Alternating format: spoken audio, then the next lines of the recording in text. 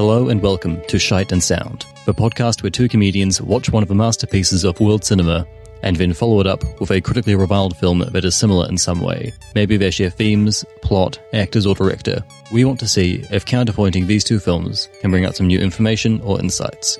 On this episode we watched number 24 on the Sight and Sound list, Contempt, Jean-Luc Godard's widescreen exploration of a marriage and a film production on the brink of collapse. Our second film this week is The Other Side of the Wind, Orson Welles' long-lost love letter to all his favourite things, the frailty of great men, friends who betray each other, and his girlfriend's ass. And mainly Orson Welles. There's a lot of Orson Welles in it. By volume, heaps.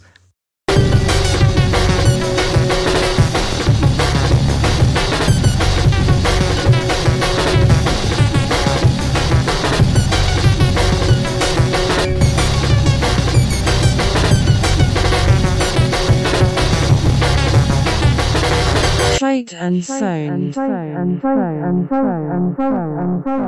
And this week, we're joined by Orson Welles.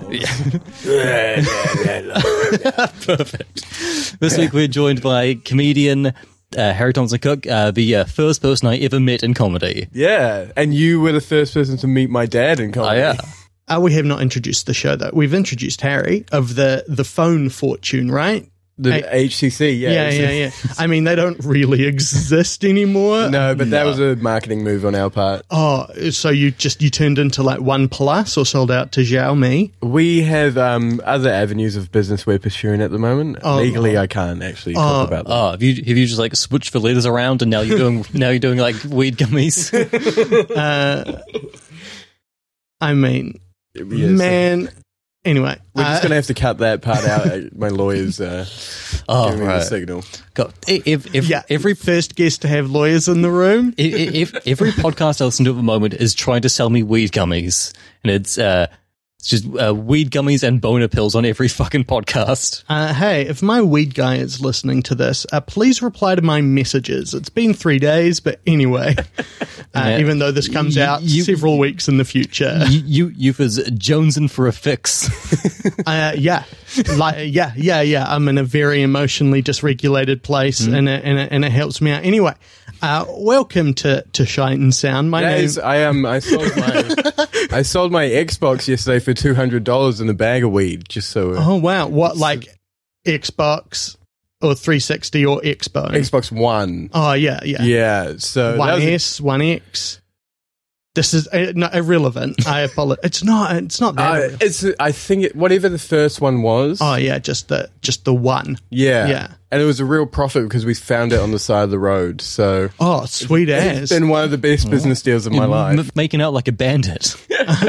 I mean, no one bought, Xbox, the original Xbox One. No one bought those. Remember the video game? Okay, so let's talk about the PlayStation 4. Always on connectivity, Finn. Good move, bad move? I have a PlayStation 2. Oh, yeah? Yeah. You're a purist, so it's a bad move. I play the Ratchet and Clank games on it. Yeah. They're pretty fun, except none of my copies really work anymore. Yeah. There's a part in my copy of Ratchet and Clank 3 where it just won't let you land on one of the planets, and you just get like flying between planets animation forever. And so you can't progress past that point of the game. Maybe that's kind of like the point of the game, like those fights in Final Fantasy where you have to lose. No, I played the game a bunch before, and you used to be able to actually finish the last half of the game. Or maybe it's like a Metal Gear Solid game in that it knows you've played it a lot and is punishing you. So welcome to Shite and Sound. It's a video games podcast. My name is Uther Shite. And I'm Finn Rumblepack Nicholas. How old were you? You were not born when the Nintendo 64 came out. It came out did it come out in like 97? I thought it was like 95. Okay. Yeah, well, I did have a Nintendo 64 growing up because one of my babysitters left it at my house once. I mean, yeah, they're not going to keep that. Like, there's only so many times you can Mario Kart. Anyway. Yeah, but my GoldenEye as well. I played a lot of that. Have you ever gone back to GoldenEye review recently? I've tried, but my Nintendo 64 is broken. The frame rate is like 16 frames a second. You watch it and you're like, how did I ever perceive motion in this? It's a slideshow. Anyway, we introduced our guest of the phone fortunate Harry Thompson Cook. Now, Harry, you know how we meet our guests. We're going to guess your top 4 films. I'm going to guess them too, as I...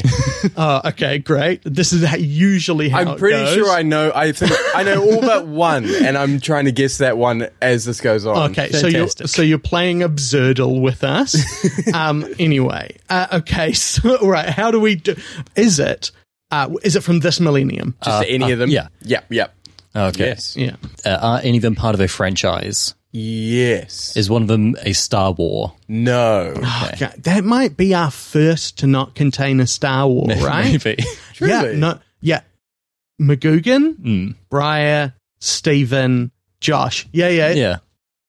If everyone loves Star Wars except Harry. Oh, I like it. I just don't think it's something you put on, a top 5 at least. Yeah, it's a hamburger, not filet mignon. Yeah. This franchise, is it based around supernatural or extra natural elements though? No, it's neither of those. Is it a franchise of comedies? No, one of the other ones is. One of the other ones is part of a franchise of comedies? Yeah. Hot Fuzz? No. It's not a franchise of... Yeah, for kind of. nerds it is, yeah. Well, are they horror? Is it a horror franchise? No, not at all. Too scary. You're not really a horror guy at all, are you? I stayed away from it for so long because I was scared. Yeah. And then I start watching more and more of them. I'm like, this is not scary. This is just very fun. Great, yeah. I had the exact same experience. So I in that sense, I'm a horror guy. But none of these films that you're trying to guess are horrific in the slightest. Okay, so is it like a series of dramas where one is slightly funnier? Or is it like mysteries? It's... If I remember it right, it's 3 dramas and a comedy. Okay, from this millennium? One is not. What's the millennium? It's since the year 2000. Yeah, one's not in that bracket. I feel like I'm having... Okay, is it from America? Is it in the English language? Yeah. Yeah, they're all in English. Okay. Oh, yeah. Harry just hates foreign films. Is it animated? None of them. They all have real people in the flesh. Okay. Do any of them have real human beings and real heroes? Oh, wait. You mean are they based on real people? I was asking if one of them was Drive. Or Sully? No, but I think if you asked me in high school, it would have been. Oh, yeah. All 4 would have been Drive. I mean, it's a good film. It's full of style and schlock, and it's really. I went to Academy for a screening in Neon Demon. Yeah, and they video called Nicholas Winding after the screening for a Q&A. It was the most awkward thing in my life I've ever seen. Oh yeah, because he's a real weird dude. He's a weird dude, and then he was on set filming an advert for some insanely expensive company, and he was like, why am I doing this interview? I'm filming an advert. It is very weird that he's in the team of filmmakers where you're like, what's he done recently? He wrote and directed an 8-part miniseries for Stars. It's for Amazon Prime. Oh yeah, but Luca Guadagnino's was for fucking Turner Classic Movies. There's a bunch of them, and it's just like, they're ghosts now. Bye, Park Chan-wook's. It's the future though. I feel like miniseries is. I've seen a couple recently that have this is a format to itself. Yeah, but how many of those were films that are too long? None of the. Yeah, maybe one. Have you watched Inventing Anna? No. Yeah, no, it's really a film that's too long. You're like, this is good performance assistant, but it does not need 8 hours. Netflix thing of just chop it up, because we can, and people will watch it. People just want to see things on the screen, no matter what it is. Well, yes. because they're cheaper than movies, and you don't need to employ people over several years like a TV show. Several years. Speaking of several years, Okay, so Does one of them take place over several years? no. Okay. okay, so this. You've really got to know where. Okay, so Yeah. one is one is from a series of films, and that Yes. series of films also includes a comedy, but not the No. film. No. So No. Harry was saying that they're like of the 4 films on his top 4, 3 of them are dramas, one's a comedy. Oh, okay. For a long time, I was like, what series of films has one entry from before the millennium, 3 of which are dramas and 1 of which is a comedy? And there must be an answer. If you count the Before trilogy, maybe, anyway. Or, Before trilogy, you could make an argument for the Before trilogy for sure. well, I mean, one of them is the best film ever made, but we're not doing my list. It's still not on my list either. Okay, so the comedy, is it like smart funny or dumb funny? Dumb funny. Okay, is it Hot Rod? It is not Hot Rod, but it's on the right. Same vein. Is it Popstar? No, Okay. Okay, it is. is that an Andy Samberg film of which there's like, is it Cloudy with the Chance of Meatballs or Space My Boy. Chimps? Oh God, the It's first season of Cuckoo. it's a movie. He's not in it, but if he was around, then he would have been in it. Okay, is Okay. this the pre-millennium one?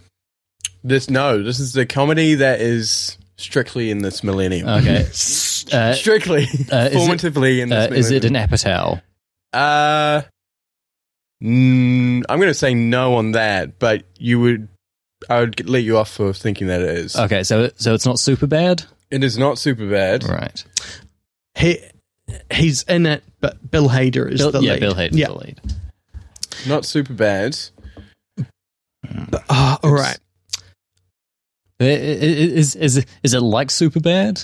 In the sense of no. No, okay. It's not Napoleon Dynamite, is it? No, Oh, not Napoleon okay. Dynamite, but again, sort of like same vein of Is it a Wes Anderson? no. I actually don't know who did it, but everyone all right. knows it. Is there like a semi-documentary element to it? No. Okay, so it's not a bore rate, It's not a berate or Or a a jaked guest. ass. or a brew. No. I mean, if you chose Bruno, you're off. Yeah. if you chose Bruno, you're off the podcast. Just imagine meeting someone who's like Bruno. I Top love 4. it. I love how it's a comedy of gay panic. All right. Can you give us someone low down the cast list? The person that's lowest on the cast list, if I am remembering it right, is also the director, and is also the lead, but I don't know what his name is. Oh, is it like Thunder Road? No. This is not. You're not talking about a film with just one person in it. No, there's No. multiple people. Okay. But I feel like if I name anyone else on that Yeah. cast list, you would. So it's a small cast. It's it's a medium Okay, so cast. that's your top 4 there? Yep. Okay, great. So wait, now you both know. No, I didn't look. I just clicked onto the page. and had it there. Okay. Can you describe a joke from this comedy? Let me put on a clip and I'll put my hand over the title and then you see if you can get it. I feel like I've never heard of a comedy film before. Yeah, like- is it last decade, the teens, or the previous decade, the naughty? Pre-teens, pre-pubescent. Okay. Okay. So is it? Usually, this is much faster. Is this the one that's part of a franchise? Yep. Is it about? Is it like an action comedy franchise? No, Okay. strictly comedy. Okay, so it's not Austin Powers and Goldmember, which like I could buy. Oh God! And is it the most recent, or have there been more? It's the first. Okay. So it's God, it's like it makes beginning it of the sound comedy real franchise. elaborate, but it is not going to be Say worth that again. Right, so it's the beginning of a comedy franchise. Scary Movie. No. Daddy's Home. No. Daddy Daycare. No. The Nutty Professor. No. Not yet. Comedy friend. Maybe I'm being generous with franchise, but there's definitely but there's like a sequel, right? Like that. there is a sequel, yes. Yeah, and it's live action. We've established It that. is live action. And it's comically obvious at this point, almost certainly. I really look forward to really cutting this down. Yeah. Paddington? No, that's 2015. This is in the... Oh, yeah, of course. Pre-teens. Fuck.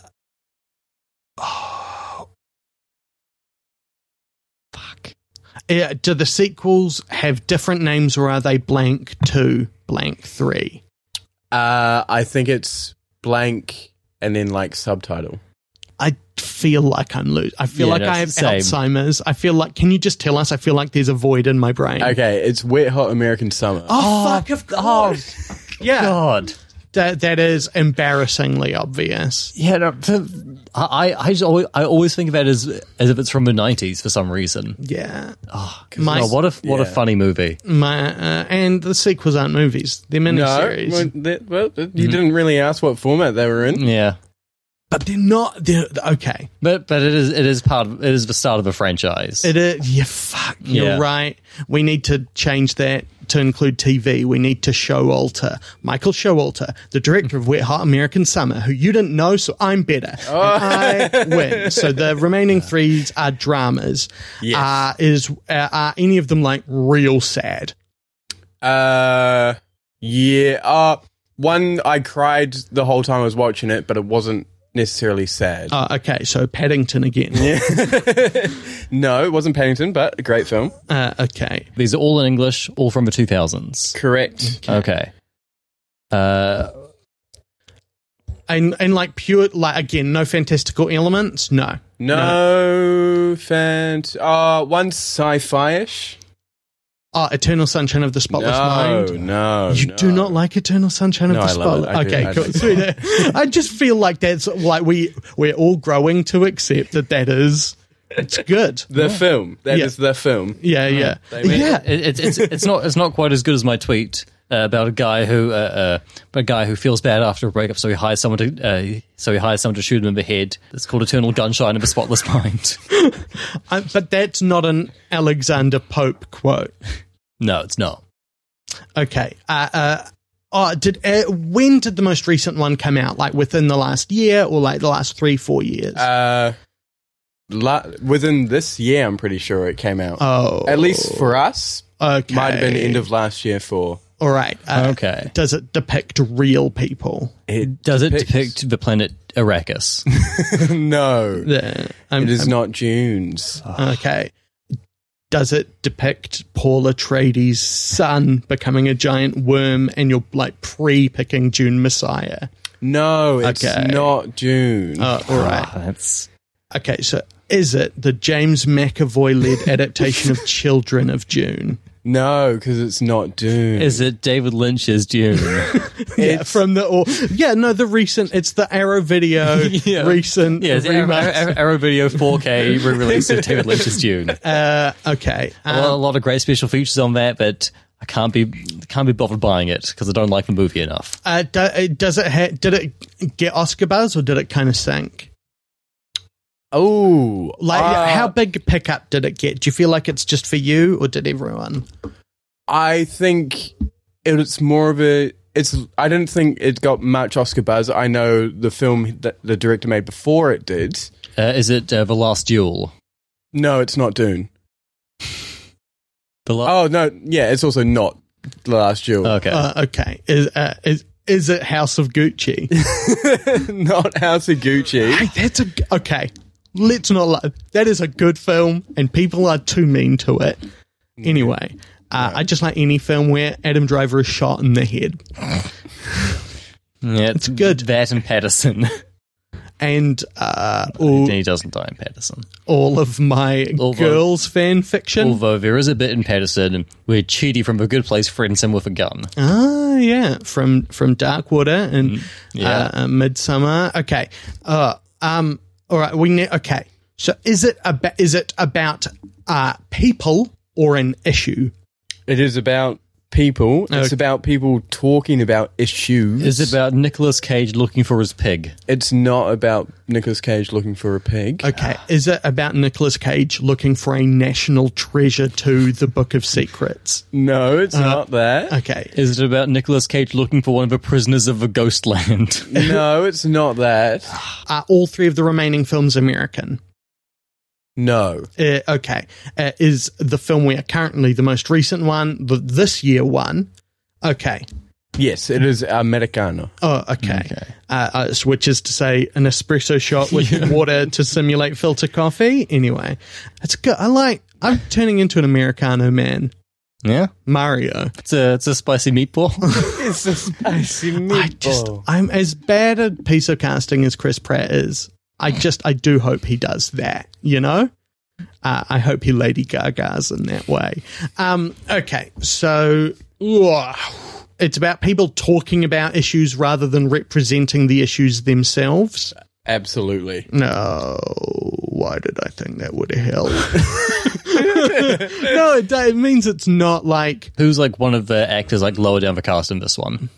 There is 4 people in this film, pretty much. Okay. One gives it away.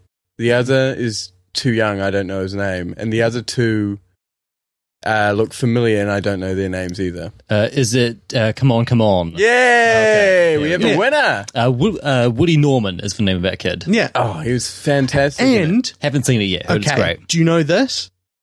That kid is British. He is doing an accent throughout that film. Yeah. No, right? Like, how was that possible? Watch interview footage with him. He has a British accent. It's fucking crazy. That kid is talented. Yeah, right? And like, how do you not know Gabby Hoffman's name? I try to keep it out of my mouth. Yeah, you're just like, I hate any member of the cast of Transparent. Or Obvious Child.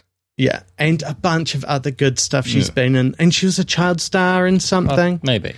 Gabby Hoffman, if you're listening, good work. I'm sure she is. There's one American film left and one non-American film? Correct, yes. Okay. Is the non-American film from Europe or formerly part of Europe?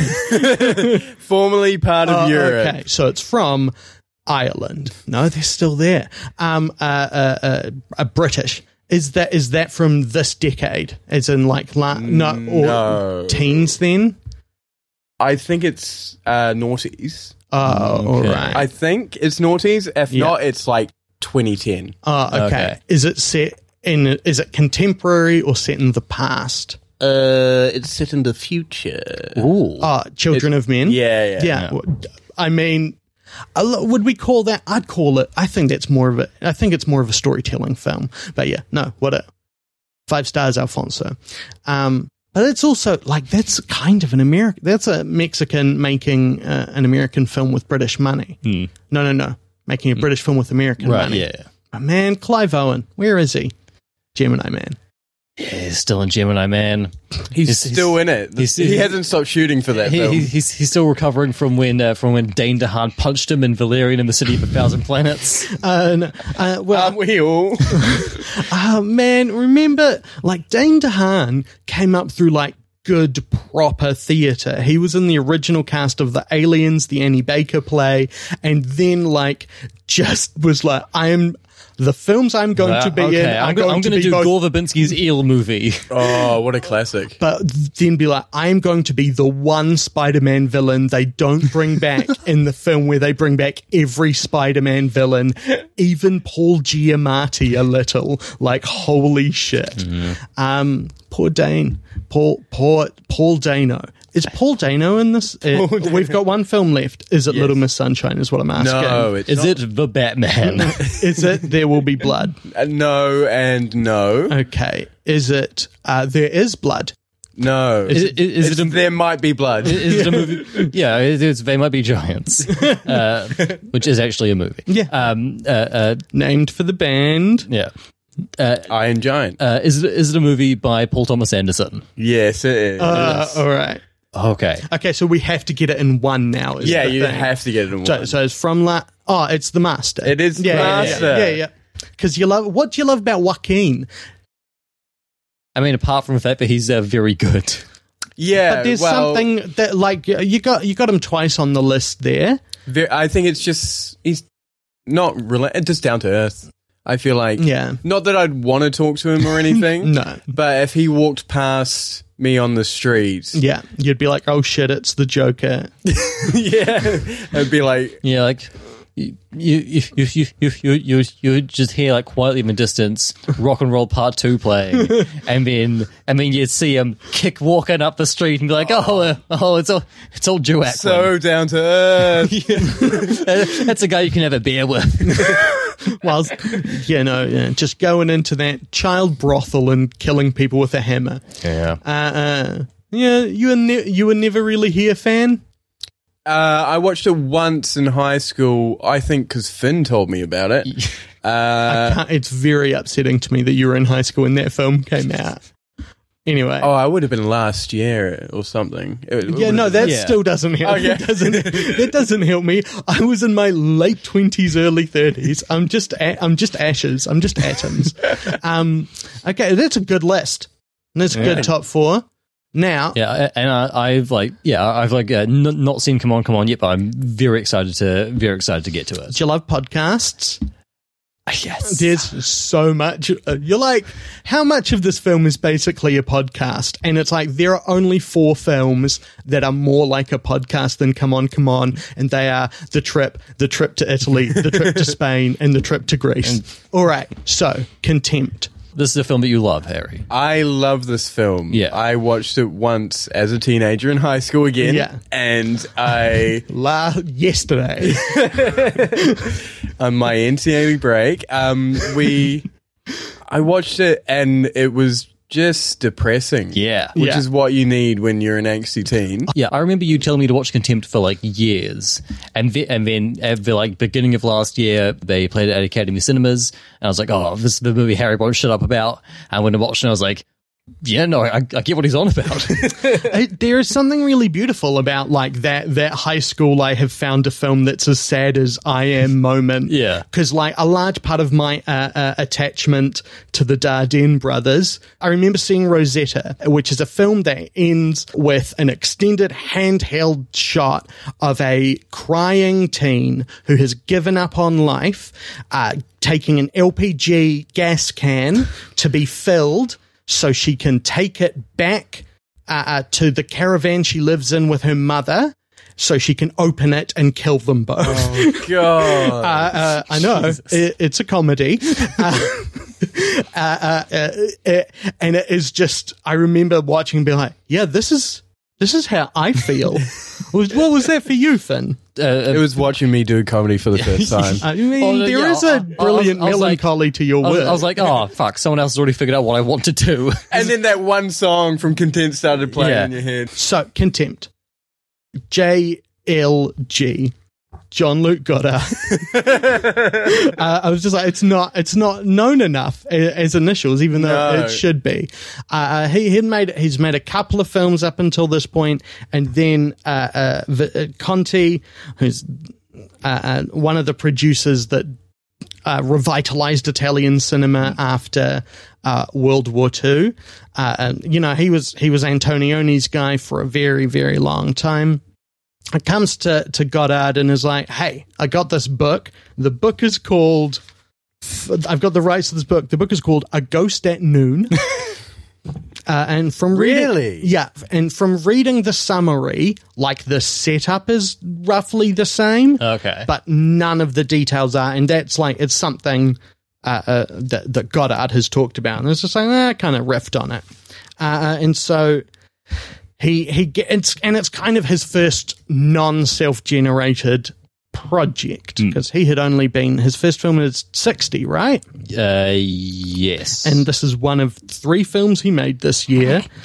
Because cocaine, right? Were a lot of people doing cocaine in the early 60s? I don't know if Godard was a cocaine character. Hey, Siri. Well, a lot of people doing cocaine in the 60s. I said early 60s. Okay, I found this on the web for what a lot of people do cocaine in the 60s. Oh, yeah, there's some. Yeah, not many, if any. And he is brought on, the first time he's brought on to make a kind of someone else's film. Right. And so he makes this film about someone being brought on to make someone else's film. A film that they do not want to work on and think is degrading and find degrading to be involved with. And where nudity is constantly demanded, and so but also starts with gratuitous nudity. This is a very meta film, I guess, is what I'm saying. Which is unlike Godard. But like even like Yeah. like Godard's meta-ness is often metaphor, whereas this is pataphor. It's not speaking to something else. It's exactly about itself. It's like a snake, right? And is like that. Like Harry, to me, you've always been Snake. Yeah. But like what I enjoy. Waiting to strike. But like what I enjoy about your comedy is like there's a lyrical bluntness to it. Like you don't play games except when you're just like playing a guitar. Do you know what I mean? Which is I consider a game. Yeah. And I consider you as losing it. But like, do you think that's part of what what do you see in Contempt? For me, it was just the brutal, almost like the dialogue's kind of bad, but it kind of just helps that whole relationship feel even more awful to be in. Like they're just plainly stating they hate each other the whole time. Yeah, everything is so blunt. I feel like the way that Godard directs people to kind of act like they're in a movie just like makes everything seem even bleaker. These people feel kind of like robots who hate each other.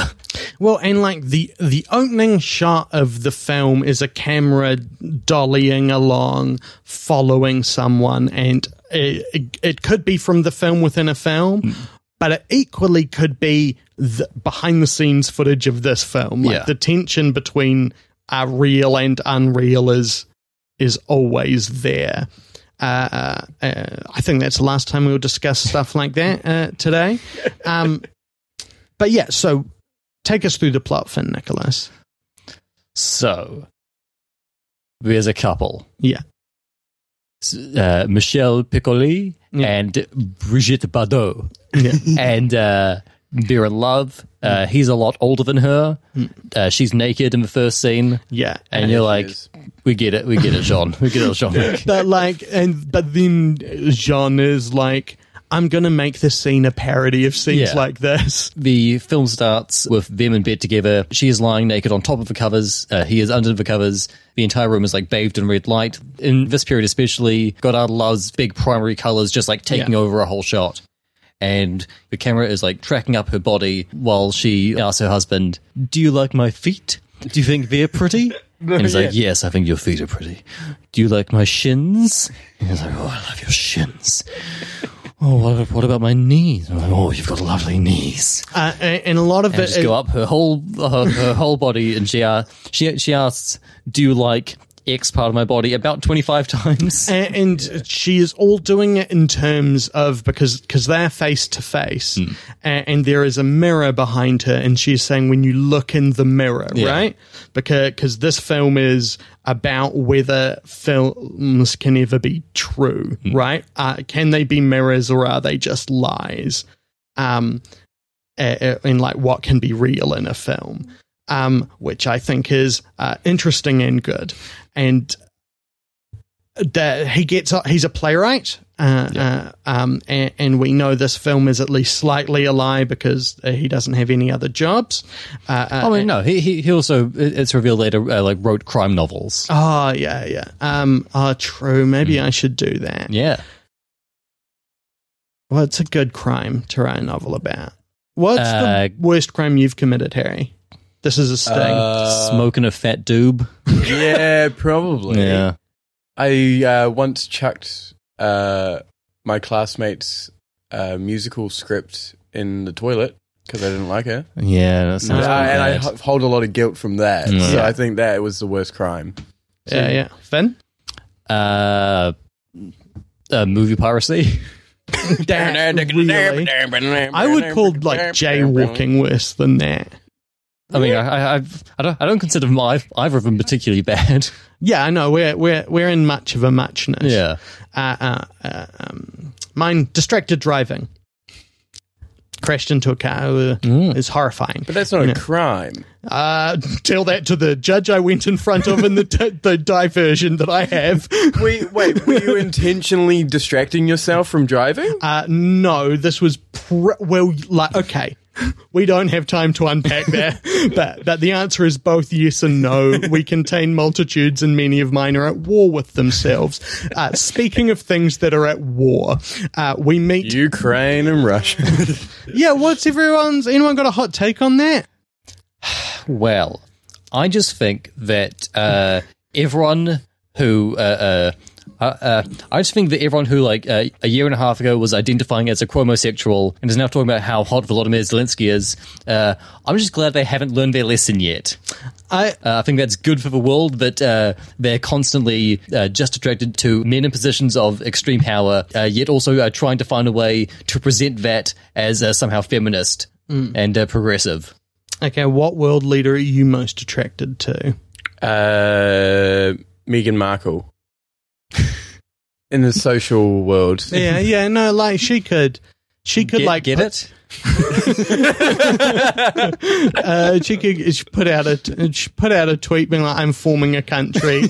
I'm forming like a Sea Org. What are those called when they have the Yeah. platforms? And a bunch of people would be like, okay.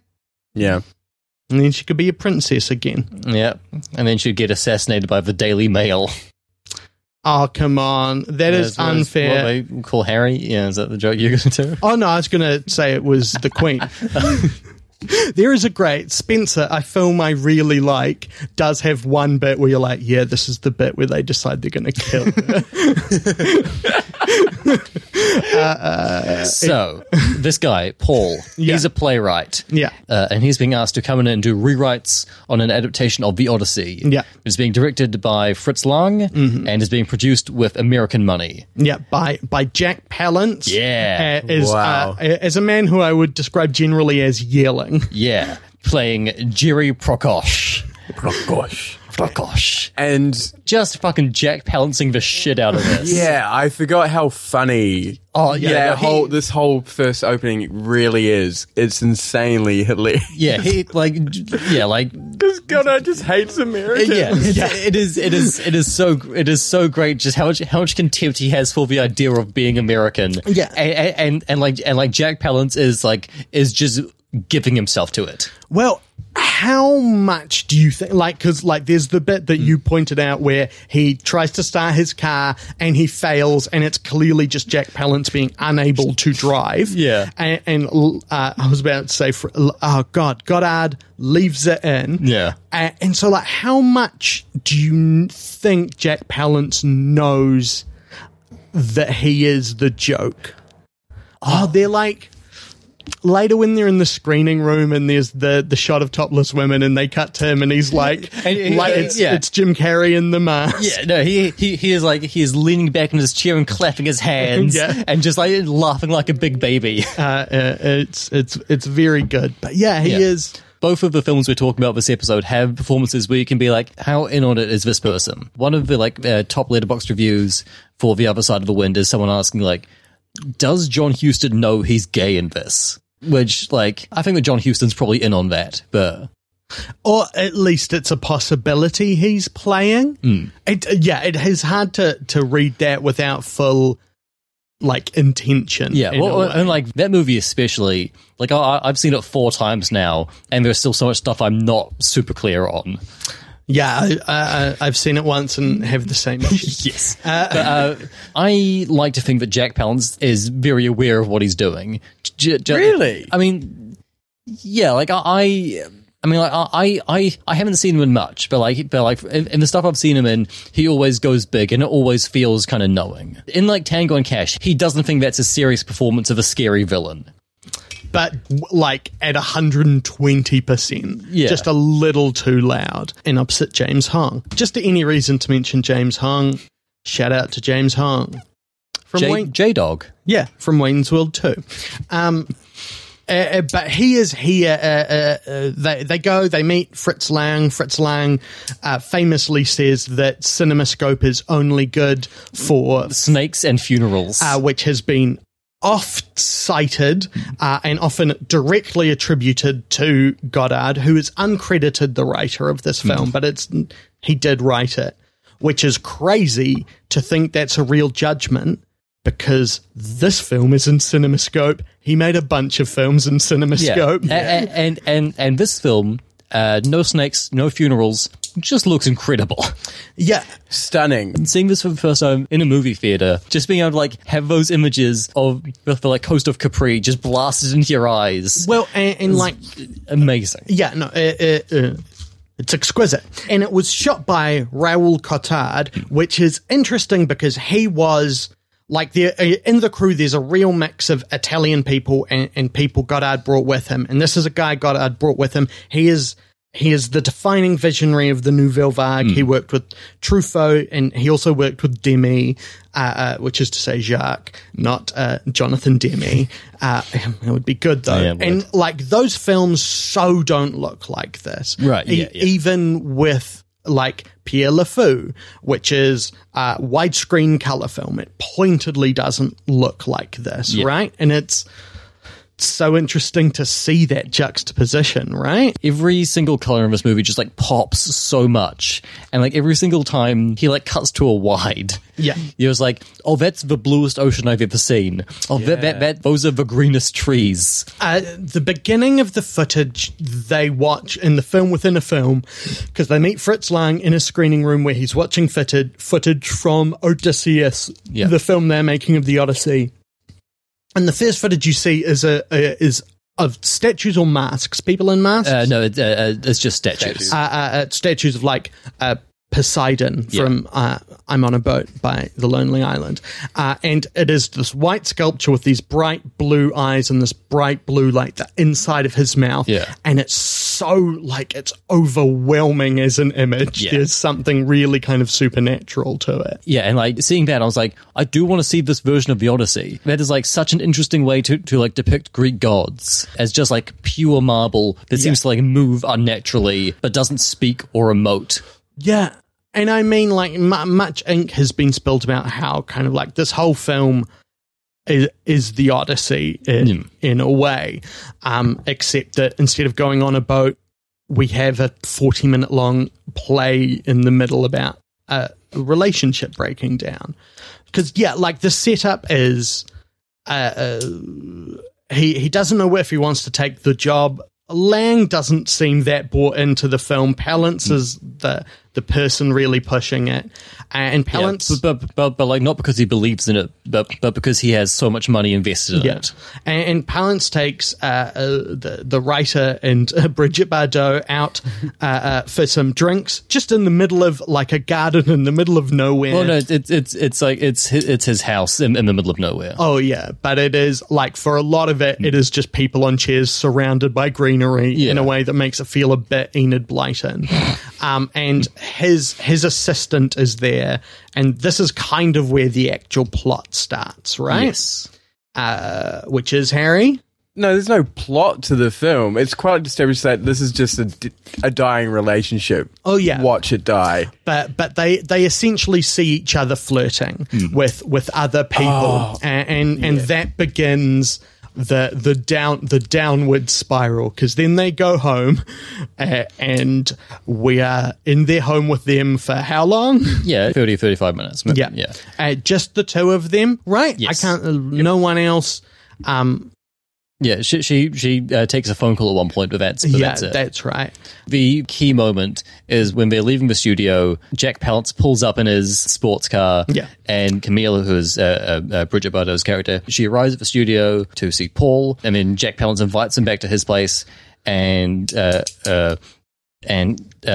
tells Camille to get in his car with him, and says, "Oh, I've only got 2 seats. Paul, you're going to have to take a taxi." No, there are 4 seats. He just it's just like you wouldn't like it back there. It's too cramped. Right. So it's even more like deliberately like I'm gonna fuck your. He's like it's cuck time, buddy. I'm yuck ducking full of cuck. And there's this conversation between Paul and Camille where she's like, "No, I don't want to go with him. I want to go. I want to go with you, Paul. We'll get a taxi together." And he's like, no, it's fine. You can go with him. It doesn't matter. You can go with him. And he ends up getting there slowly and like takes him a while to find a taxi. Allegedly, he gets her about half an hour after them, and her mood has changed. She is she no longer wants to talk to him. She just seems incredibly downbeat, and there is this question in his mind and in the audience's mind of like what went on, like what happened, and did she like it? Yeah. Did she like it, Finn? Do you think she liked it? It doesn't seem like she seems bummed. It seems like whatever happened was bad. Well, and there are points where in their conversations he is like, I mean, it's to get some work, and so he's pimping out his girlfriend, wife. Girlfriend, or wife. Yeah. Oh, yeah, wife. Man. Yeah, because later on he says, why did I marry a 28-year-old typist? Ah, that's right. It just seems so crazy for anyone to be married at 28. Yeah. Anyway, so this like mini Shining of this couple falling apart while one of them writes but gets nowhere. Like, what in that appealed to you? And like, this is the bit where I'm like, I would think that when I was in high school, I would see this and be like they're gonna come on, guys, you're gonna break up. Yeah, hurry it up. No. Yes, he's wearing a bathrobe as a toga now. Get it? Well, like very specific, because there is domestic violence, which and it changes the mood completely. Yeah. and I just know that in my younger and more vulnerable years, you would have really enjoyed watching that. Yeah. No, I would have just been like, and then she should just leave him. Do you know what I mean? Okay, so you're not saying if you have this movie on VHS, you would have just like worn out that part specifically? No. Okay. And like that would be very I would have to really reckon with that, I think. And I'm glad it's not true, I guess is what I'm saying. But it is this kind of like the give and take of it, right? It's kind of both languorous and rushed, in that they kind of argue and kind of make up and then argue again. Yeah. And that just does not seem like team beat material, you know? They both keep finding ways to like needle the other one, and they both double down unnecessarily and continue making things worse when they absolutely don't have to. Yeah, there's a lot of arguing about where they will go or what they are doing in each other's space. Like, a lot of it is genuinely about physical positioning. Was the sequence a sort of like roadmap for you when you started dating? I've learned that you open with a punch and then they'll come crawling back for you. I don't know what is that. Okay, do you consider the ending of this film her coming crawling back to him? Oh yeah, well I mean no. I mean I would guess by the end of the film her legs don't work anymore. Yeah, but neither does the rest of her. So it's not like she'd be. I forgot how it ends. Yeah, no, this is my model for relationships. It ends with her leaving me and then dying in a car accident that I kind of made happen in a semi kind of magical writing way. Yeah. Which is I don't know, but I'm just like when you were young and engaging with this and were loving it. Like, what did you see in this? And this is not me trying to be like, you were wrong, but like, what did you see? I really liked things when I was younger. I had a longer attention span, and I was really, I guess, just trying to be the ulty edgy kid. Yeah. So I love things. Glad you've stopped that now. Yeah. So now it's like, it was just a thing of like, this is long and drawn out, and as a teenager, I didn't quite get it, but it sounded like they were talking about really deep shit. So Yeah. I was really into that.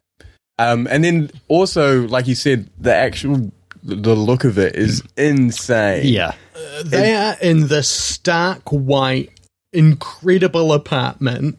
With this like bright orange couch and like Yeah. shag carpeting everywhere, and you're like, oh, that's for life. It's like Just a fucking 60s apartment for yuppies. Yeah. It's like half 2001 and half. Oh, what is the steps? The steps going anywhere. It's half 2001 and half MC Escher. Right, I really struggled to Yeah. work out how it is shaped, or where. Like, I got that there was like a living room and a kind Sure, of yeah, kitchen yeah. area, and he had an office, and there was a bedroom, but like. Beyond that, I don't know how they connect. Like, they kind of drifted through this world. The like geography of the space is very weird for something like this simple.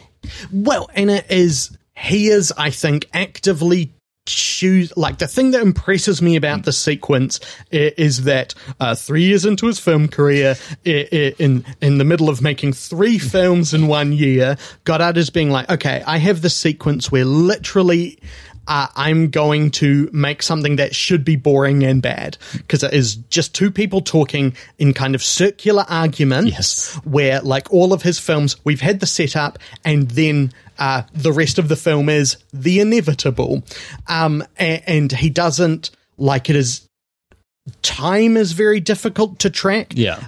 He actively is rejecting spatial tracking, and yet it is so compelling. Like, it's so watchable, and it is like, I hate that he's that good. Yeah, and like I don't really hate it. It's just, especially early on in his career, there is this tendency to be like, oh, he's just sort of fucking around. He's like kind of an amateur who got lucky, and he's just doing whatever. But like this film especially is like so purposeful about how he moves the camera, about when he cuts, and about like how he makes you feel about spaces in a way that like an amateur cannot do. well, and I think there is a sense of like, I kind of feel like the end game for Goddard in making this film was to get Fritz Lang on a set, and then absolutely, and then to get Fritz Lang to say all of his Jean-Luc Goddard's opinions about film. But I do think that there is a Langness in how this film is composed. That there is a decision towards like. This film dollies more than it tracks. The camera is mobile, but not in the aggressive way it is elsewhere. So I kind of feel like with Fritz Lang on set, he was like, I should do it properly, like he would do it. Like, and how those things kind of overlap. Yeah, and like one of the things I love about this film is like how much you can feel his reverence for Fritz Lang. Yeah. That was like a big part of me wanting to see it. Is like I'm such a big Fritz Lang fan, and to like see this movie he did as like one of the last things in his career was like acting in a Goddard movie. He'd stopped directing at this point for like 5 years, 5 years. I believe it was like around this time he stopped directing, because he did the third. He did the third Mabuse movie in 1960, and he might have done a couple of things after that. I can look that up for you. With the leads, he like kind of thinks that both of them suck. And like Jack Palance, he's like, this is dumb American idiot. Well, and like with Fritz Lang, he's like, this is maybe the greatest filmmaker of all time, and let's like sit at the feet of a master for a while. Well, and like the thing that separates Lang as a character in this film is that he's a man of honor. Yes. Like the final beat of the film is like the playwright going to him and being like, I'm not going to do this. Fuck everything. What are you going to do? Obviously, this film is going to be shit. And Lang is like, no, I'm going to see it out. Yeah. I started it. I'm going to do the work. Whereas everyone else are cowards.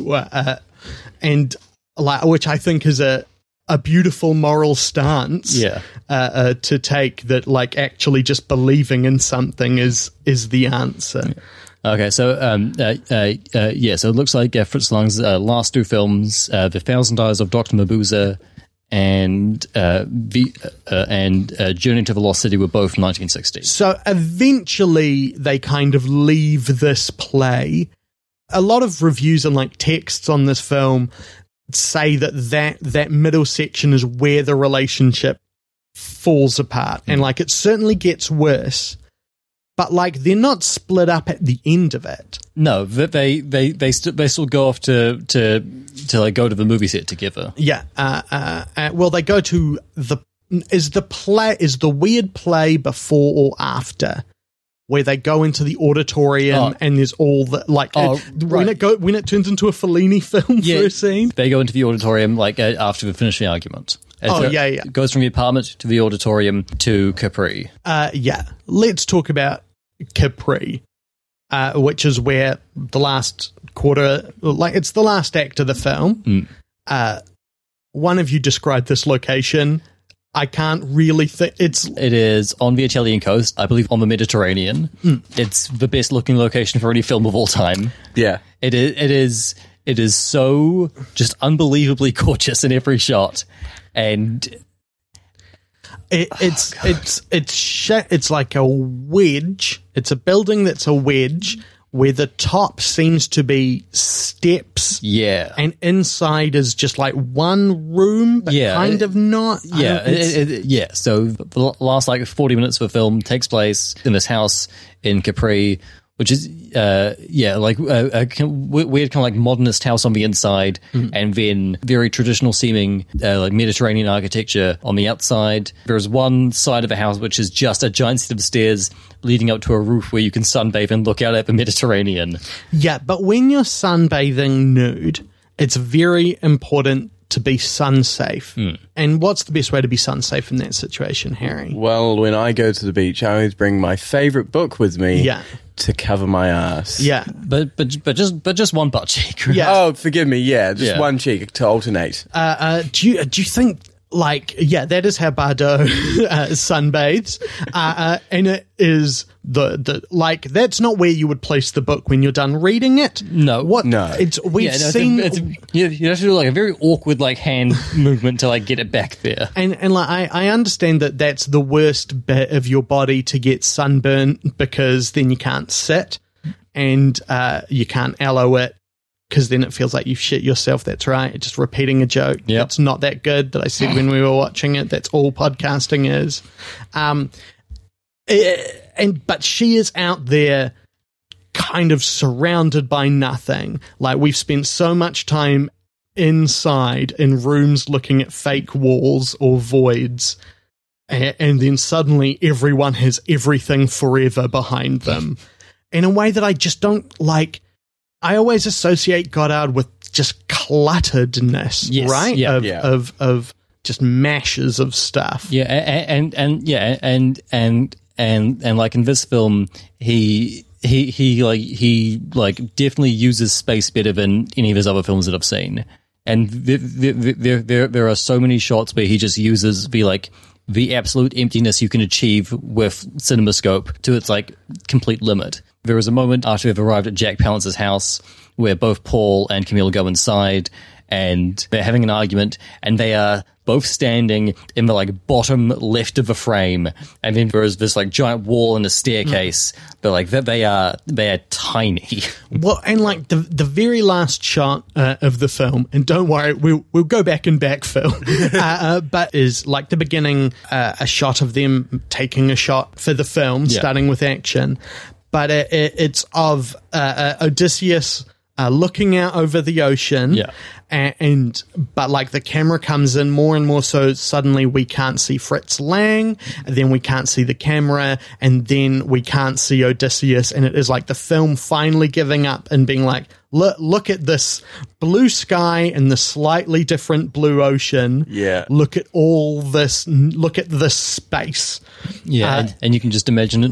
You can just imagine a young Michael Mann seeing that and be like, yes. I presume he was looking there and being like, it's not glittering enough for me. It does glitter a lot. Like, what are the beams off the Tannhauser Gate? C-beams. C-beams, obviously. Yeah. Guy doesn't even remember fucking Blade Runner quotes. I know. I think that what is so striking about this film that how carefully composed everything is. Yeah. And especially that last shot, the fact that the sea and the sky, you can't really differentiate between it. Yeah. It just overwhelmingly, maybe that's what it is. That's why I liked it so much, is that how empty it goes to the feel. Well, and it is like, that feels like the biggest actual arc in the film. Is going from these like false spaces to cramped spaces to a real but empty space. Yeah. Because like throughout the section, the main conflict is them talking about whether he should stay on the film, which is really about whether they should break up. And sometimes they are just talking about whether they should break up and really talking about whether he should work on the film. Yes, and at some points it seems like Camille wants him to leave the film because she doesn't like this thing that kind of goes against his values.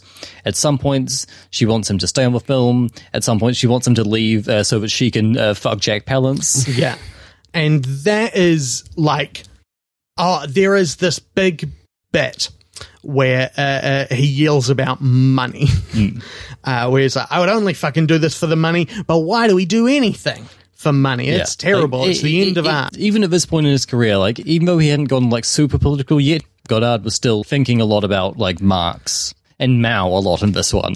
But also this early on, it is because there's so clearly, I think, like Godard sees himself in this playwright, and that we just take one step backwards, and he's like, should I make this film, right? Yeah. And so, like, for him, in his third year for whatever making film, to make a film in which he essentially yells, I'm only doing this for the money, and even within that, it's like number 20 on the BFI. What number is it? Number 24. Number 24. That, because we're recording these so out of order. Well, we've already done 21 anyway. The Blackjack film. So eventually he keeps equivocating. I don't know whether to do this. I don't know whether I should or shouldn't. And she goes like, just do whatever the fuck you want. All I know is that we're breaking up because I don't love you anymore.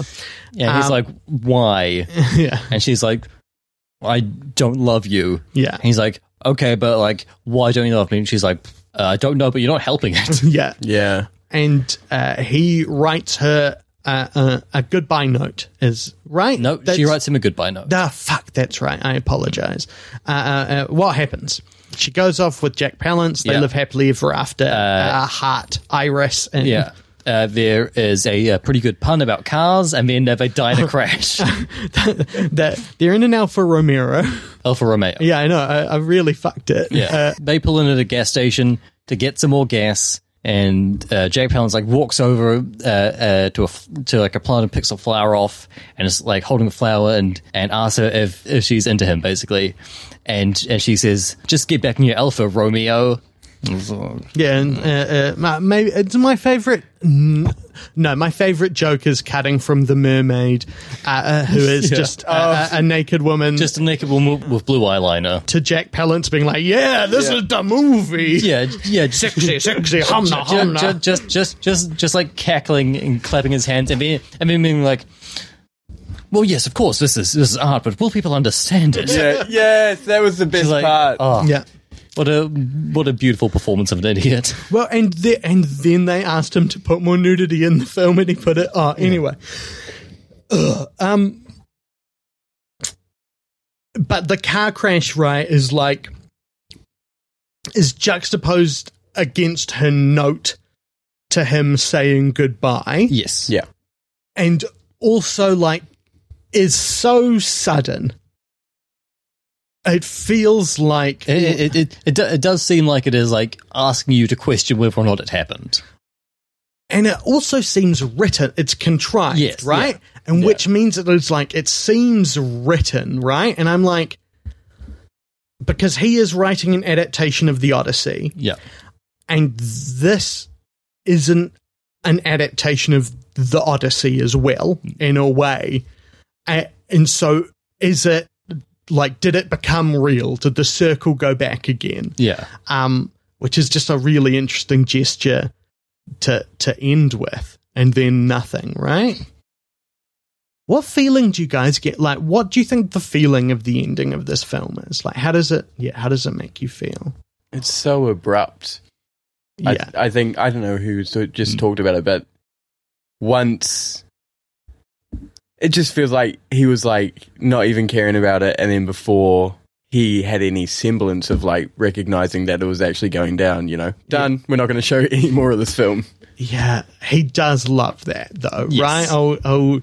Old Goddard, and at least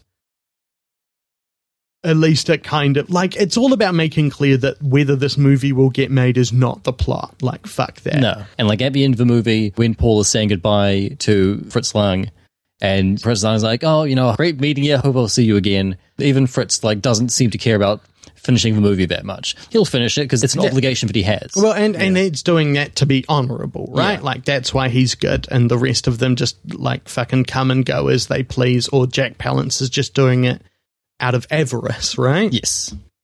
And lust. And okay, there's 5 more to go. Okay, Sloth. He doesn't eat at any point, so it's not gluttony. I mean, No, but he is gluten free. That is. Oh yeah, so he is not gluttony. anger, ragey. Rap. Right. Rap. Do you say rap music? Yeah, rap music is one of the 7 deadly sins. Oh, I don't think that's true. I mean, look. Wait, is that what happened to... Look what happened to Tupac. Oh, God, I was about to go with Biggie. No, it's... hey, don't try kill me. That's Suge Knight's job, allegedly. Suge Knight is dead as well, right? No, I think he's just still in alive. jail. Good. I just want to say... Yeah, because he killed someone with his car. And probably ordered other people, yeah. Probably ordered... Anyway. Hey, here's just a little public service announcement. Don't kill people. You don't? In general, people shouldn't. Right. I personally think it's bad when it happens. Have you thought about it, though? Yeah, what Yes, about... and I've not done it. Okay, self-defense, though. I mean, even then, you should try and not kill them. But what if they're like in your house and you so you can stand your ground? Well, if they're on my property? Yeah. All fucking rules are off then. I'm a sovereign citizen. I'm a sovereign citizen, and every door handle in my house is attached to a shotgun trap. Yeah. Straight out of the Book of Saw. Do you think there's... Oh, no, there was a real murder hotel, right? I was like, has a serial killer been inspired by Saw? There's a book about it. It's called The Devil in the White City. Yeah, and there's also... There's a song about it by a band called Sparklefuck. It's called Murder Castle. Okay, so, contempt. I mean, I feel like I know the answer, but Harry Thompson Cook, is it shite or sound? It is sound. Yeah, Nicholas. I agree with Harry. It's sound. It is probably my favorite Godard film. Okay. I mean, look, I haven't seen Breathless yet, which I know you like a lot. Yeah, but I think this film is marginal. I could flip a coin. I know it is good, but it is also people who make films making a film that's about... the thing that Yuva doesn't like. Well, yeah, because it is boring. No, it's the best thing. Okay, why is it the best thing? Unpack that. We're 'cause going to have this argument either now or in the other side of the win bit. Let's have it later. Okay, we'll have it later. But yeah, so I am just to faintly annoy Finn, and like, it doesn't matter to you at all. I am going to call it shite. Oh, you piece of shit. But like, he's made so many good films. And Histoire du Cinema. So many good films. And that aren't about filmmaking. Any Homest, Finn. Yes. On your list of all the films we have watched, we rank all the films. Where does this sit for you? You go first. I'm just figuring it out now. Okay. I have it at number 72, beneath Big Trouble in Little China. That puts it 2 steps above Universal Soldier Day of Reckoning. Yeah, it is pretty close in quality to Universal Soldier Day of Reckoning. Yeah. I have it at number 59, which is above The Godfather Part 2 and below The Magnificent Ambersons, and 13 points below Universal Soldier Day of Reckoning. It's a good film. Yeah. Universal Soldier Day of Reckoning. And also, like, yeah, Contempt is empirically well made. I just don't like it. Do you want to hear a negative review of this film from social media platform Letterboxd? Okay. This is by Jan, a contestant on RuPaul's Drag Race. No, I do not believe that to be true. This is a 1-star review because a lot of the half-star reviews were people just calling this film sexist, which I don't think is an illegitimate criticism. But is a boring criticism. It's like, yes, like it's self-evidently problematic in a way that draws attention to it without solving it. But that at least takes it a step above being pornography, which is what a lot of people seem to be accusing it of. But that is, sorry, that's just me speaking for women. They need someone to. They won't do it for themselves. They They're have so no meek. voice. So. And they must scream, through me. Yeah. Le Mépris, which is the French name. I haven't mentioned because it's one of the things I like to mention. This is one of the interesting cases. Films generally settle in the psyche on whether being referred to by their native title or their English title, and this is one where it is almost half and half, whether it is Contempt or Le Mépris. Yeah. Anyway, Le Mépris shows a relationship disintegrate while a Greek tragedy is filmed in the background. Neither of the two themes managed to spark my interest. The romance never seems authentic, as neither the husband nor the producer have any chemistry with Brigitte Bardot, whose only purpose is to lie about naked. No, right? Like, part of what makes that the middle 40 minutes of this work is that they have chemistry, right? The other half of this film is about the making of a film, loaded with heavy quotes and without an objective. Okay, this negative review is making me like the film more out of spite. Jean-Luc Godard is hailed as one of the masters of cinema, and having seen 2 of his more popular works, I fail to find any particular style. What are you talking about? Are you... Yeah, like, there are so many things you can criticize Godard for, but a lack of style is not one of them. Oh, no, I've just seen here, the next sentence is, I have memento syndrome. Oh, God. And I don't I failed to find any particular style because I only know that I've seen another Godard film because it's in the list of directors I've seen one film of that is tattooed on my shin. There might be some notable colours and an abrupt ending, but nothing that would suggest greatness. That's just word salad. I read that he broke the habits of classic Hollywood and did not work in conformity with the establishment. And while that is remarkable, I did not see it in Le Mépris. There is neither style nor substance. Yeah, okay. Like, there's, fart. Yeah, wrong. Yeah, no. See me. After class. I'm doing a sentence diagram of that whole paragraph, and it's just in the shape of a question mark, and then me flipping you off. In terms of classic French directors, I will stick to Renoir, Melville, Chabrol, and Truffaut, and stay clear of Godard, who I obviously do not get.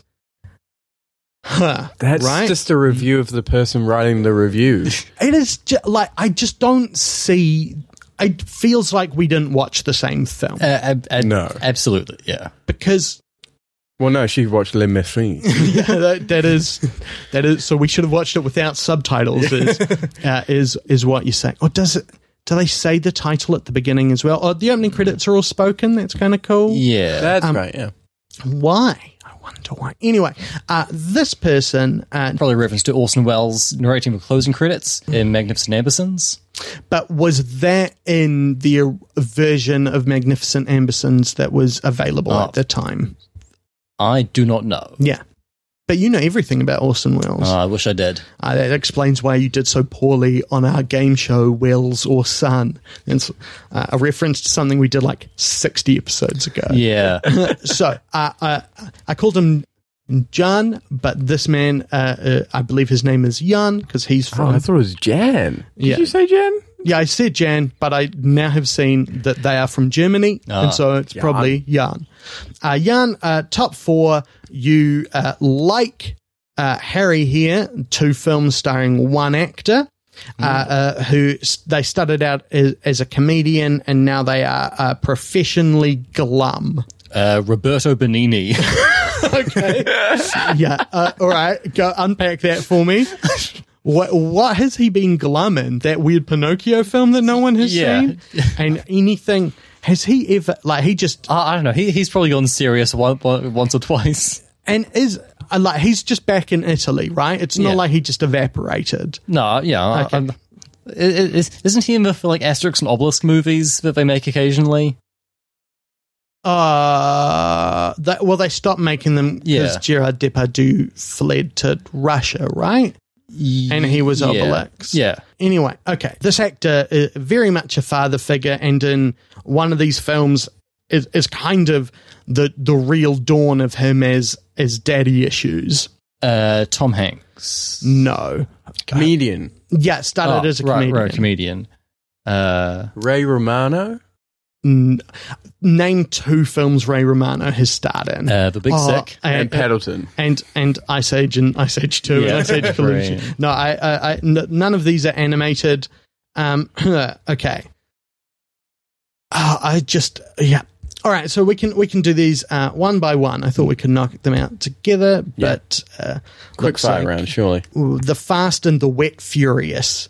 Cool Runnings. No. Miami Vice. No. But there is a Manhunter on the list. Okay, but is the comedian who is now professionally glum Jamie Foxx? No. Sorry, we are now outside of those. Okay. But there is a Michael Hunter Manhunter on the list. Don't need to overthink this. It's Heat. Yeah. No, the other one. Yeah, no. It's Fast and the Furious, but wet. What's a movie with boats in it? They're not boats. Oh, not boats. There's skydiving in it as well. Oh, right. Yes, it is Patrick Swayze. Yeah. Keanu Reeves. Yeah. Directed by Catherine Bigelow. Yeah. They go surfing. Yeah. There's a big wave at the end. Yeah. Gary Busey's in it. That's right. Yeah. I like this movie a lot. Yeah. Laurie Petty is the love interest. Yeah. They rob banks wearing masks of presidents. Yeah. There's a bit where Keanu Reeves flies his gun at the air and goes, Yeah.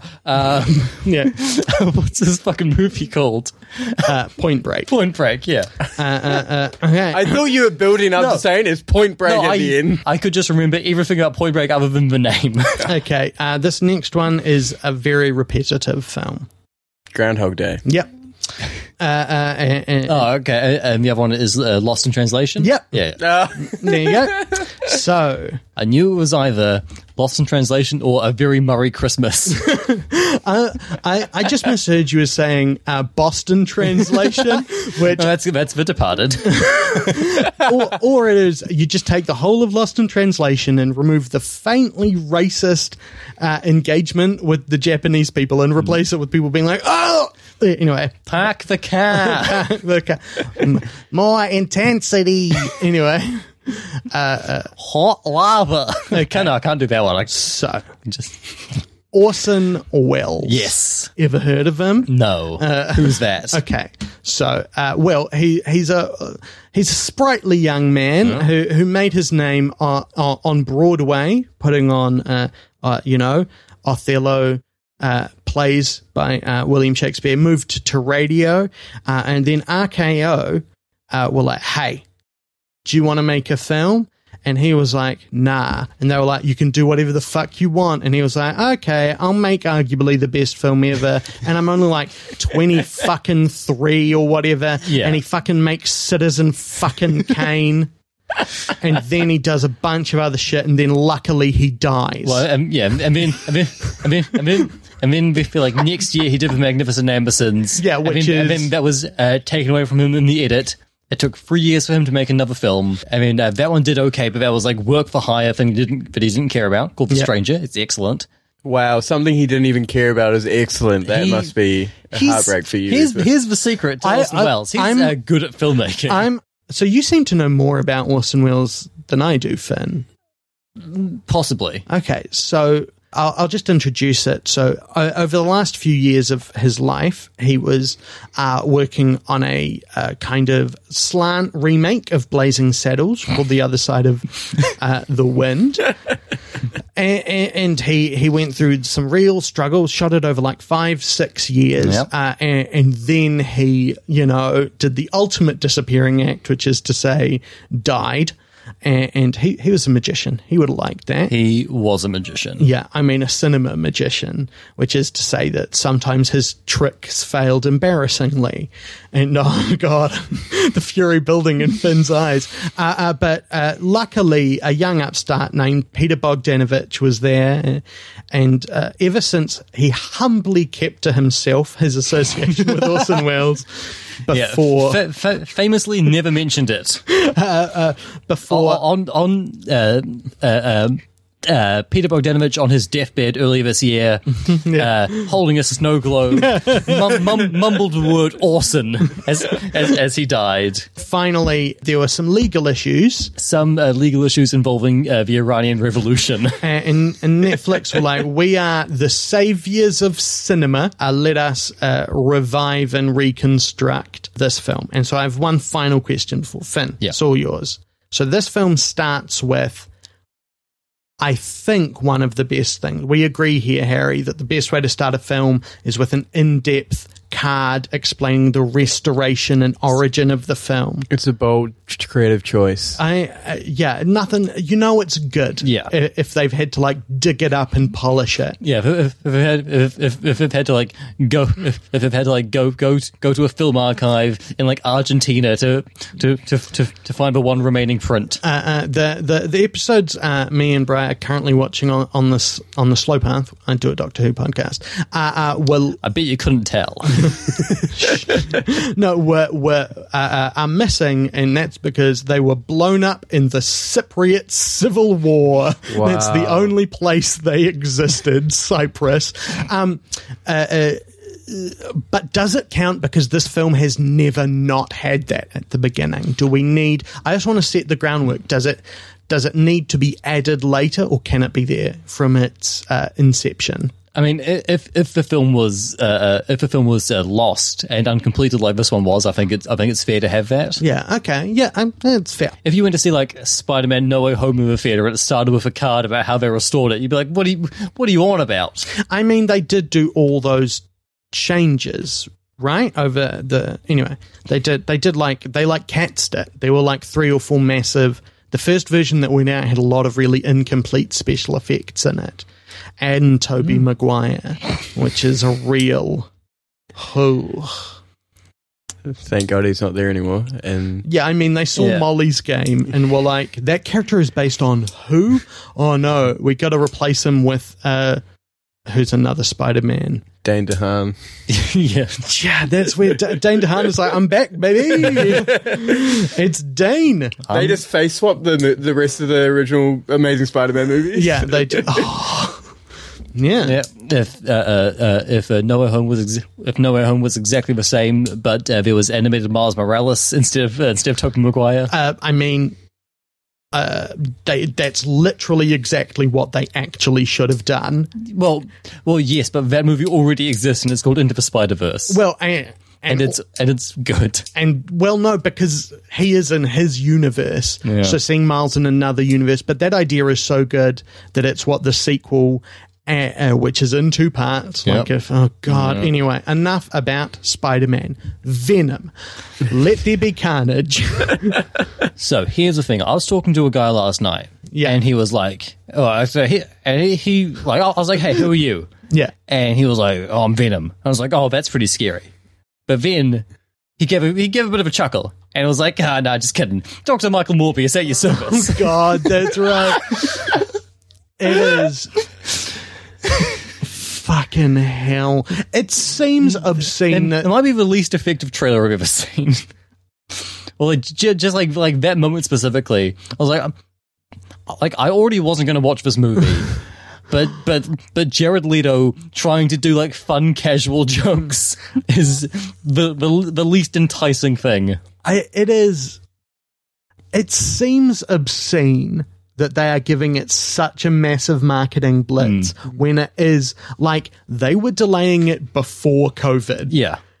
Like, anyway. The Other Side of the Wind. Yeah. Yeah, so this is a movie that Orson Welles had been kind of tinkering with for a very long time. This idea of an aging filmmaker and a younger filmmaker, and their friendship and eventual betrayal. Yeah. That's a thing that had been in his head for years. And as the opening text tells us, Orson had been in Europe for about 20 years at this point. Yeah. He came back to America briefly to do Touch of Evil, and then that was taken away from him, butchered by the studio, released in a form which was bad, and everyone hated it, and he retreated back to Europe. I mean, we do have to state that the worst decision in that film, which is browning up Charlton Heston, or what is still in it. You know, they didn't go in and they didn't airbrush every frame. No, they didn't go back and put Christopher Plummer in. They should. Famous Mexican actor Christopher Plummer. Is Christopher Plummer? He's dead, eh? He did recently die. Yeah. Oh, first off, rip. But like, how good would it be if they, just put Michael Pena in it? Do you go? Hey, I'm starting a Kickstarter for like $30 million US. Does anyone have Michael Pena's phone number? I do not. Sorry. I know he's somewhere in the Quantumverse, Quantum Mania, the next Ant-Man film. All I know is he's got a magical cape that protects him from bullets. Does he? Like in the movie Crash. Oh God, that's right. I just delete that film from my brain. Yeah. So Orson decided, hey, I'm in my 50s now. It's time for me to make my comeback in America. I've been doing shit in Europe like The Trial and The Chimes at Midnight, and like all that stuff's great, but not his second and third best films even. But like not a lot of people see them, and you know he has to like make them over years, always like scrounging for funding. He moves back to Los Angeles and he starts living in the Beverly Hills Hotel. And one day, a young cinematographer called Gary Graver, who was like a guy who, to like make ends meet, was doing like star tours. He finds out that Orson Welles is staying at this hotel, and so he calls up a hotel and asks to speak to Orson Welles. And Orson Welles picks up the phone, and he says, "Hi, I'm Gary. I'm a cinematographer." And Orson says, "Come to my hotel and meet me right away." The call I've been waiting on all these years. That day, Gary goes to the hotel with a camera and some film, and Orson's like, "Great, we're going to do some tests to see if you're any good or not." And they film some stuff, which is just like Orson walking around his hotel room and smoking a cigar. Yeah, and Orson decides, "Yeah, this kid's pretty good." Then, for the next 15 years, they work together essentially every day. Gary Graver shoots everything that Orson does until he dies. He shoots The Other Side of the Wind. He shoots F for Fake. Oh, fuck, no, that's his second best film. Then Trial, then Chimes of Midnight. I'm sorry. He shoots The Orson Welles Show, which is their pilot that they did, which is on YouTube. It is really interesting. What? It is Orson Welles hosting a chat show, but it is directed in the style of F for Fake. And it is Orson Welles really kind of like digging into the artificiality of talk shows.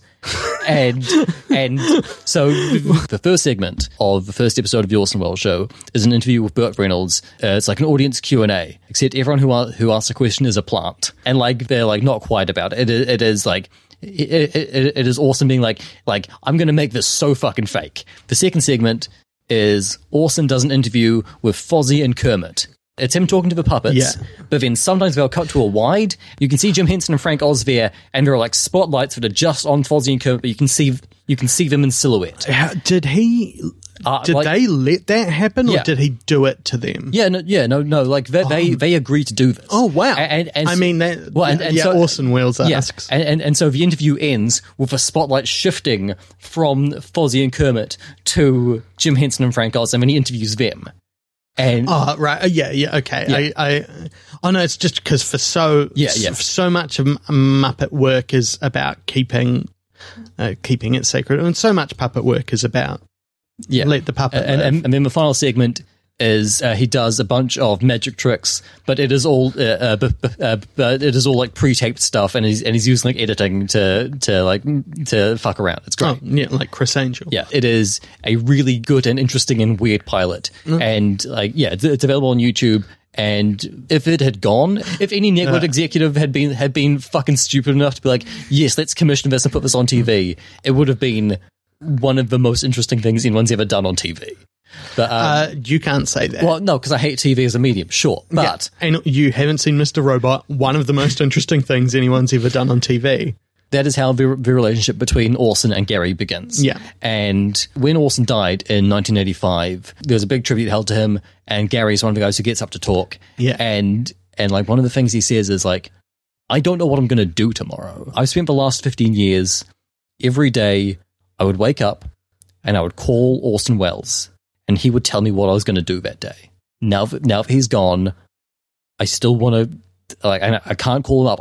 I don't know how to live my life. And like Gary spends the last like couple decades of his life trying to finish this film, but like he is not an editor and he doesn't have this film in his brain like Orson did. Well, and the way like this film, for good and ill, is chaotic and intricate. Yes.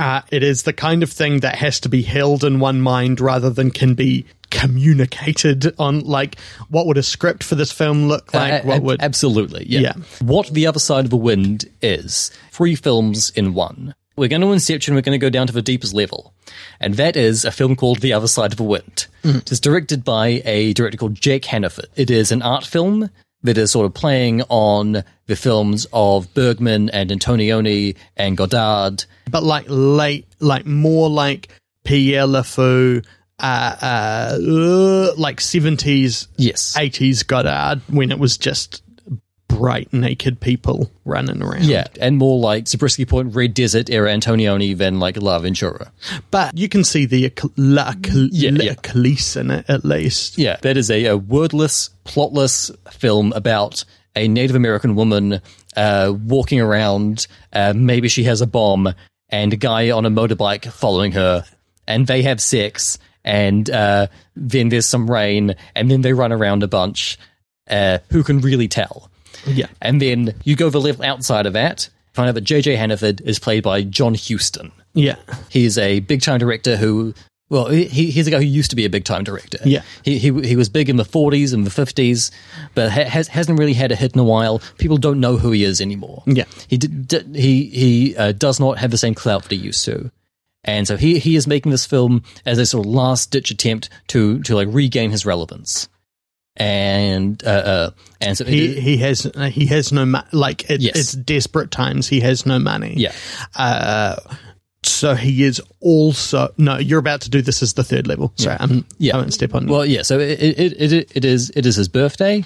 He is turning 70 years old, and a friend of his who is hosting his birthday party has invited filmmakers, critics, journalists from all around the world to come and film him for a day. And so all of these sequences are shot from dozens of different angles, different film stocks, switching rapidly between like black and white and color, because what this film is a found footage film, essentially. It starts with a newspaper photo of the main character's crashed car and voiceover saying, this guy died on this date. Here is the footage we have of his last day on Earth. And so everything that we are seeing has, like, in the world of the film, been collated from all of these filmmakers and critics and hangers-on who have come to watch him on the last day of his life. Absolutely, like, it pictures itself in a way as a found footage film. Really explicitly. Yeah. But it is also much more like Von Trier's thing. The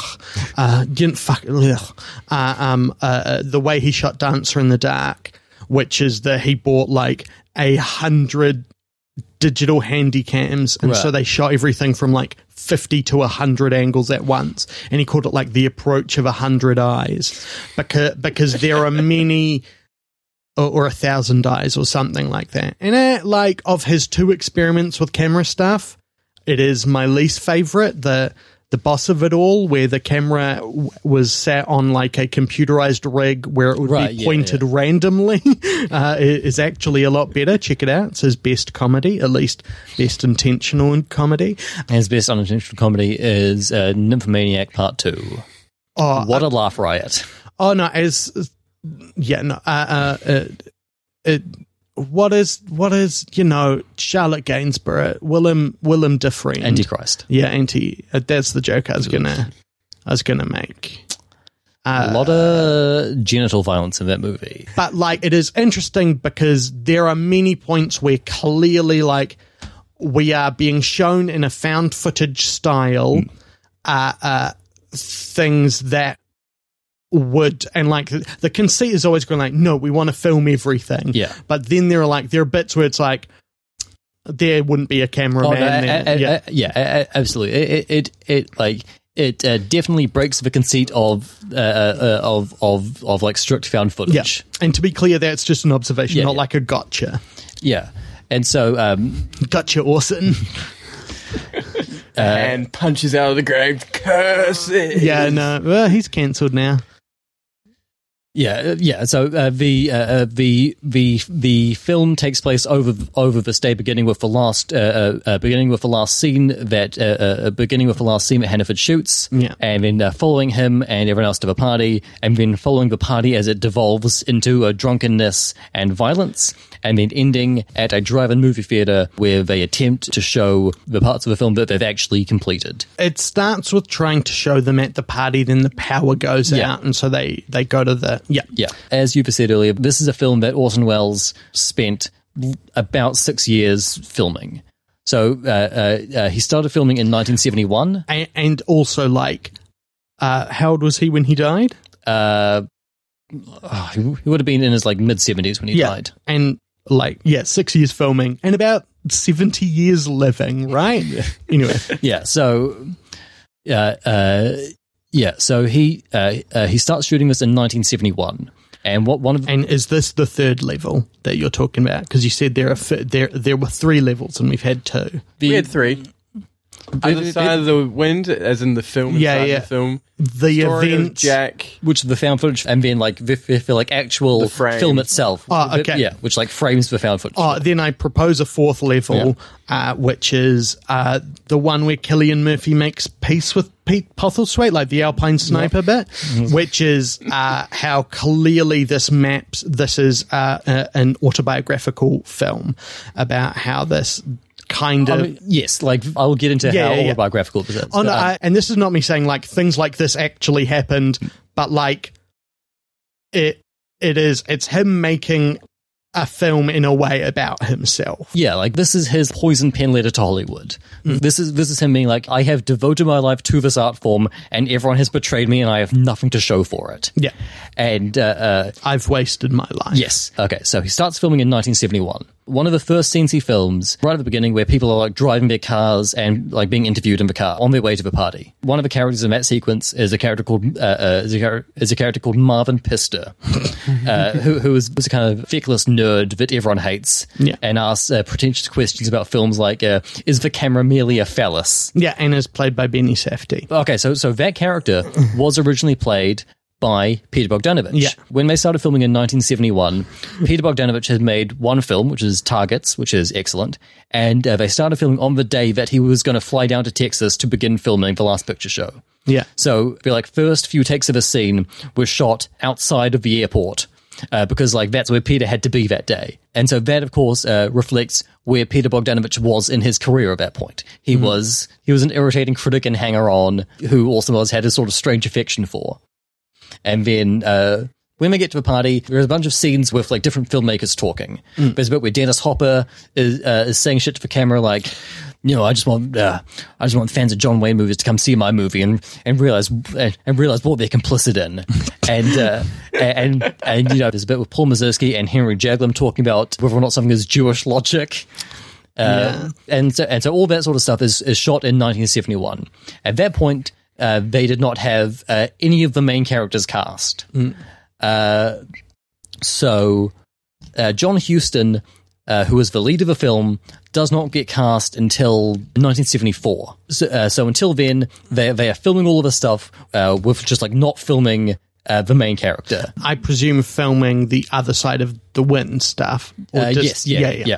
And so in the early part of this movie, the first 3 years of a production, in most scenes, Orson Welles is kind of being the stand-in off-screen for this character who is not based on Orson Welles. Well, and basically, sorry, you just made that joke better. Yeah, The second lead of the film is the character Brooks Otterlake, who is a young upstart director who is an acolyte of Hannaford's, but is now more commercially and critically successful than he's ever been. And that character was originally played by the impressionist Rich Little. I mean, the man of 1,000 voices. Who Orson Welles met on the set of a show he was hosting for money called Copycats. Yeah, it was like a show where comedy impressionists would come on and do their best stuff. Yeah. And Orson Welles was hosting this. And he saw Rich Little on this and he was very impressed. Rich Little did an impression of one of the things that Rich Little did apparently when Orson when he didn't know that Orson was there was an impression of Orson Welles sneezing, which was something like achoo. And then he does that and then feels a hand on his shoulder and he turns around and it's Orson Welles saying, I never sneeze. Whoa. Yeah. And so Orson let's be clear, in that situation my heart would stop. Oh, absolutely. I would fall apart like someone has broken a toy. My arms you turn around and see a man in a cape. And he hires Rich Little to be Brooks Otterlake. So Rich Little can only film for 3 weeks because he has he has like pre-booked other engagements around the country that he has to get to. And so Orson's like, yeah, sure, we can have your part shot in 1 week. So they go out to a house in the desert, which is the house next door to the house that Antonioni blew up for Zabriskie Point. Mm-hmm. It is the literal next door neighbor of that house, because this is a film about how Antonioni sucks, basically. Yeah. So they go up there. After 3 weeks, they have not finished filming his scenes, and Rich Little just leaves one night.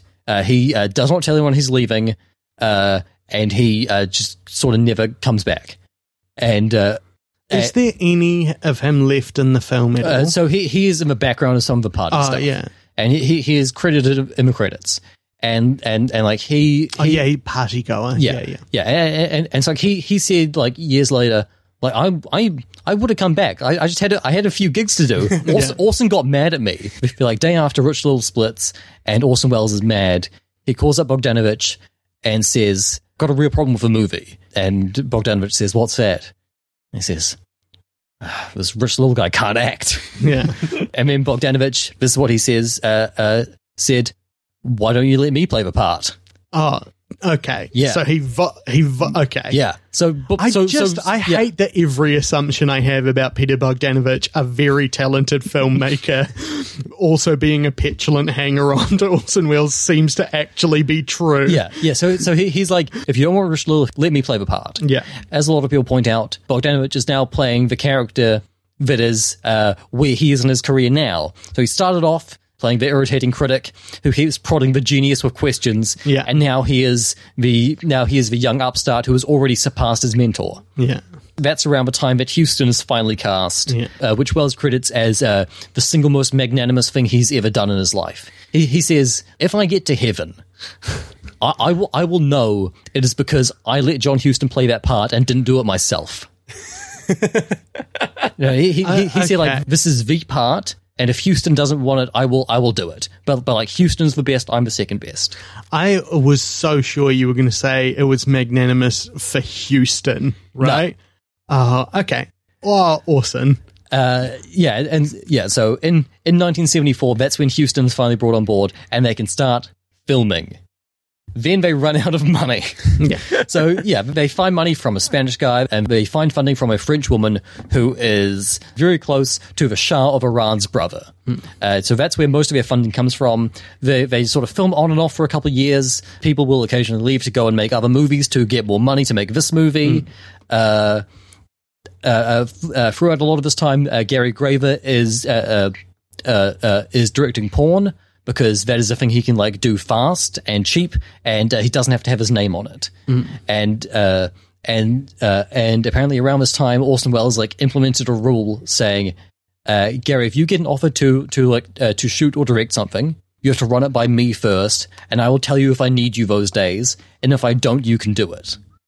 Gary, I think, like, really loved Orson. And Orson, I think, definitely had a fondness for Gary, but, like, it is not an equal relationship. And Stockholm Syndrome. Sure. Gary Graver is, I think, a very good cinematographer. He will even say... He shot all of The Other Side of the Wind. I believe so, yes. It's a great looking film. It is, yes. He sees himself, like, for, like, a lot of the shots, Orson would look through the viewfinder and say, Gary, this is the shot you need to get. I mean, like, make sure Gary got it exactly as he wanted it. A lot of how good this film looks is, like, Orson Welles having a natural eye for film, but, like, also Gary Graver has a natural eye for film. They work well together. Yeah. I rewatched this film in preparation a few days ago, just to make sure I had, like, stuff to say about it, because there's so much going on, but it's hard to know, like, what to talk about. And, like, after I rewatched it, I spent a few days, like, trying to write a review of it, and I just... couldn't. I can't like get it down, because there is something about this film that sort of becomes like indistinct when you try and talk about it. It is so built up of like moments and conversations that like circle back on each other, that like to pick out any moment, it feels like Orson Welles would laugh at you for thinking that moment was more important than any other. There is also the fact that like describing the experience of watching it is very difficult. Yes. Because for a film shot in the 70s and then cut in the 70s, largely, right? Yeah. It has the pace of like the shot length on this film will be under a second. Yeah, no, it is edited like a Michael Bay movie. It is so frenetic, and the way it cuts between 16mm, 35mm, black and white, color, just completely contradictory angles. It will do all of those things within about 4 or 5 seconds. Yeah, it is often quite hard to track. Like, how was it watching it for you, Harry? I thought it was very modern. Yeah. Especially, I don't know if it was just a thing that Netflix put it out, but the depth of color. The colors are beautiful. Yeah. There was one point that like really stuck out to me this time. There was a character called the Baron, who's like an old German guy. He's the like screenwriter for all of Hannaford's films. There was one bit kind of late in the movie where he is standing outside and his face is kind of half in shadow. He's got a red pocket square, and the like cuffs of his jacket are green, and the like red and the green were popping so much in a shot that was otherwise like fairly muted.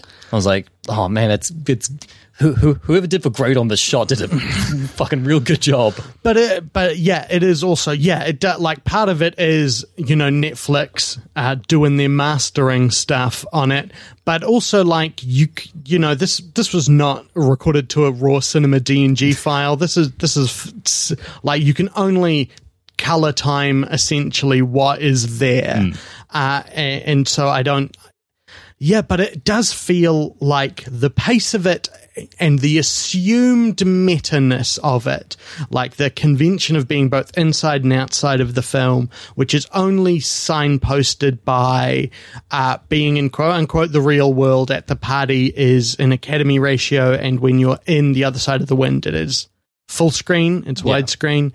But even if for Fake, which Wells made before this and has similar levels of during. Yeah. But even if Fake, which he made during this, signposts its levels of reality a lot more in a way that is both thrilling and also has dated in a way.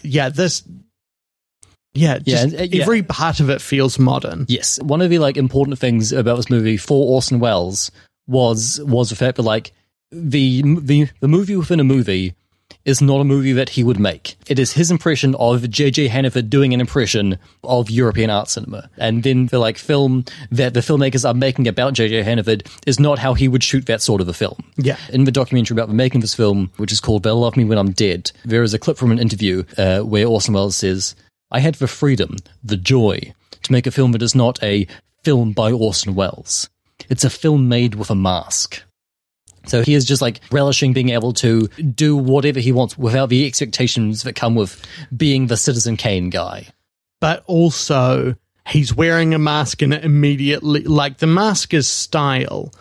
Because this feels like to me, it's his most personal film. Like this film is obsessed with all of the stuff he has always been obsessed with. Mainly himself. Well, himself, but also like the idea of great men, the idea of himself, the idea of like friends betraying each other, like he was betrayed by his friends. Yeah. Like this is like very similar to Citizen Kane, but it starts with the like death of a great man, and then like news reports about what that man meant, and then like going deeper into his life and exposing all of his flaws and just like stripping him bare and saying like, this is the sort of man we are told to admire, that we are told to like emulate, but like he's fucked. Yeah. Can you be great without destroying every single like good thing in your life? Well, and the Kane-ism of it goes further than that, because a lot of the action at the party is people reminiscing about prior events, or just chatting in a very similar way. Like, you get a pretty clear overview of this guy's life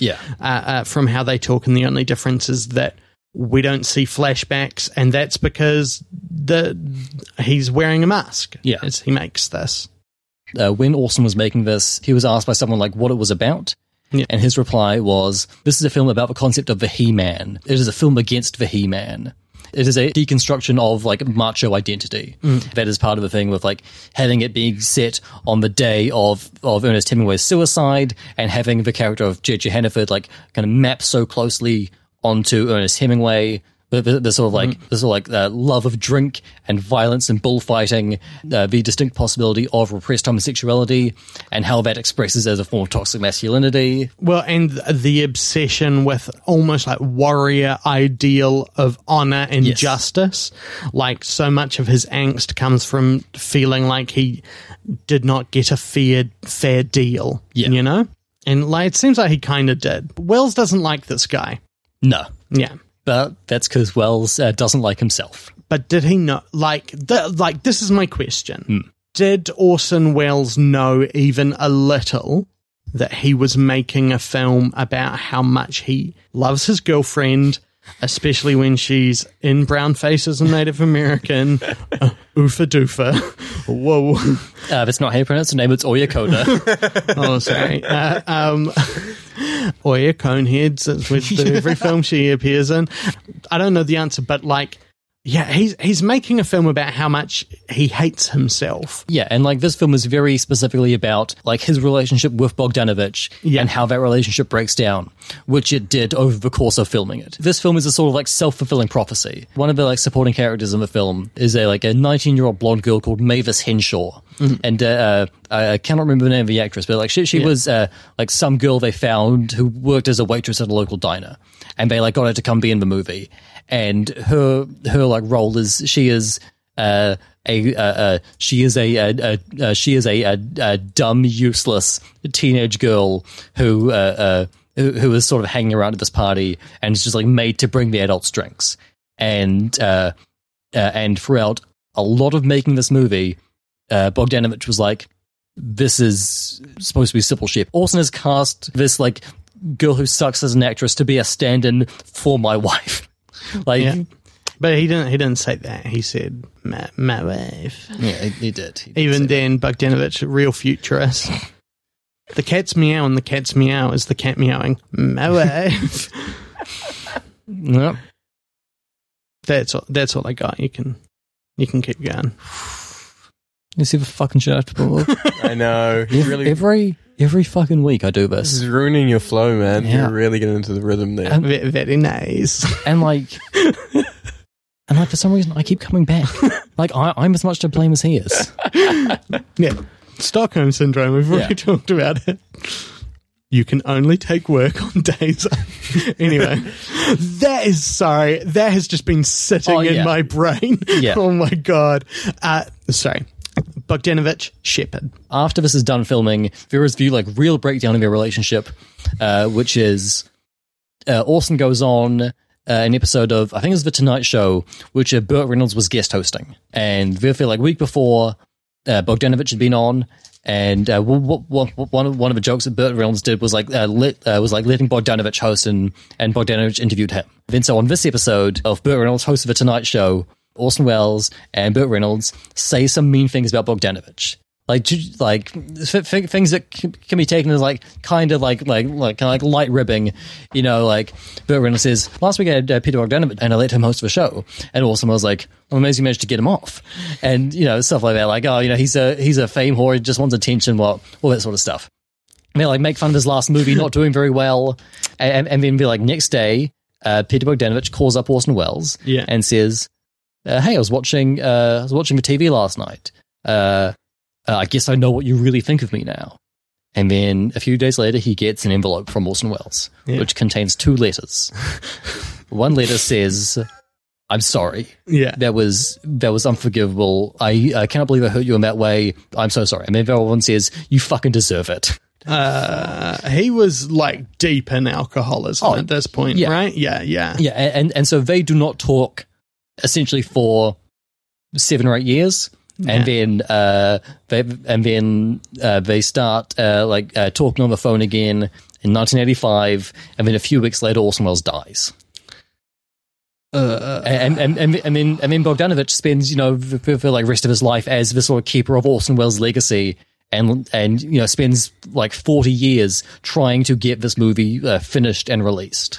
Well, what was I know, but tell us. What was stopping it? What was that? Is it interesting? It is weird. It's the same thing. It's interesting. So the main thing that prevented this film from being released, apart from the fact that it wasn't finished, what wasn't finished? I mean, it seems finished. It was just such a monumental task of editing. Oh, right.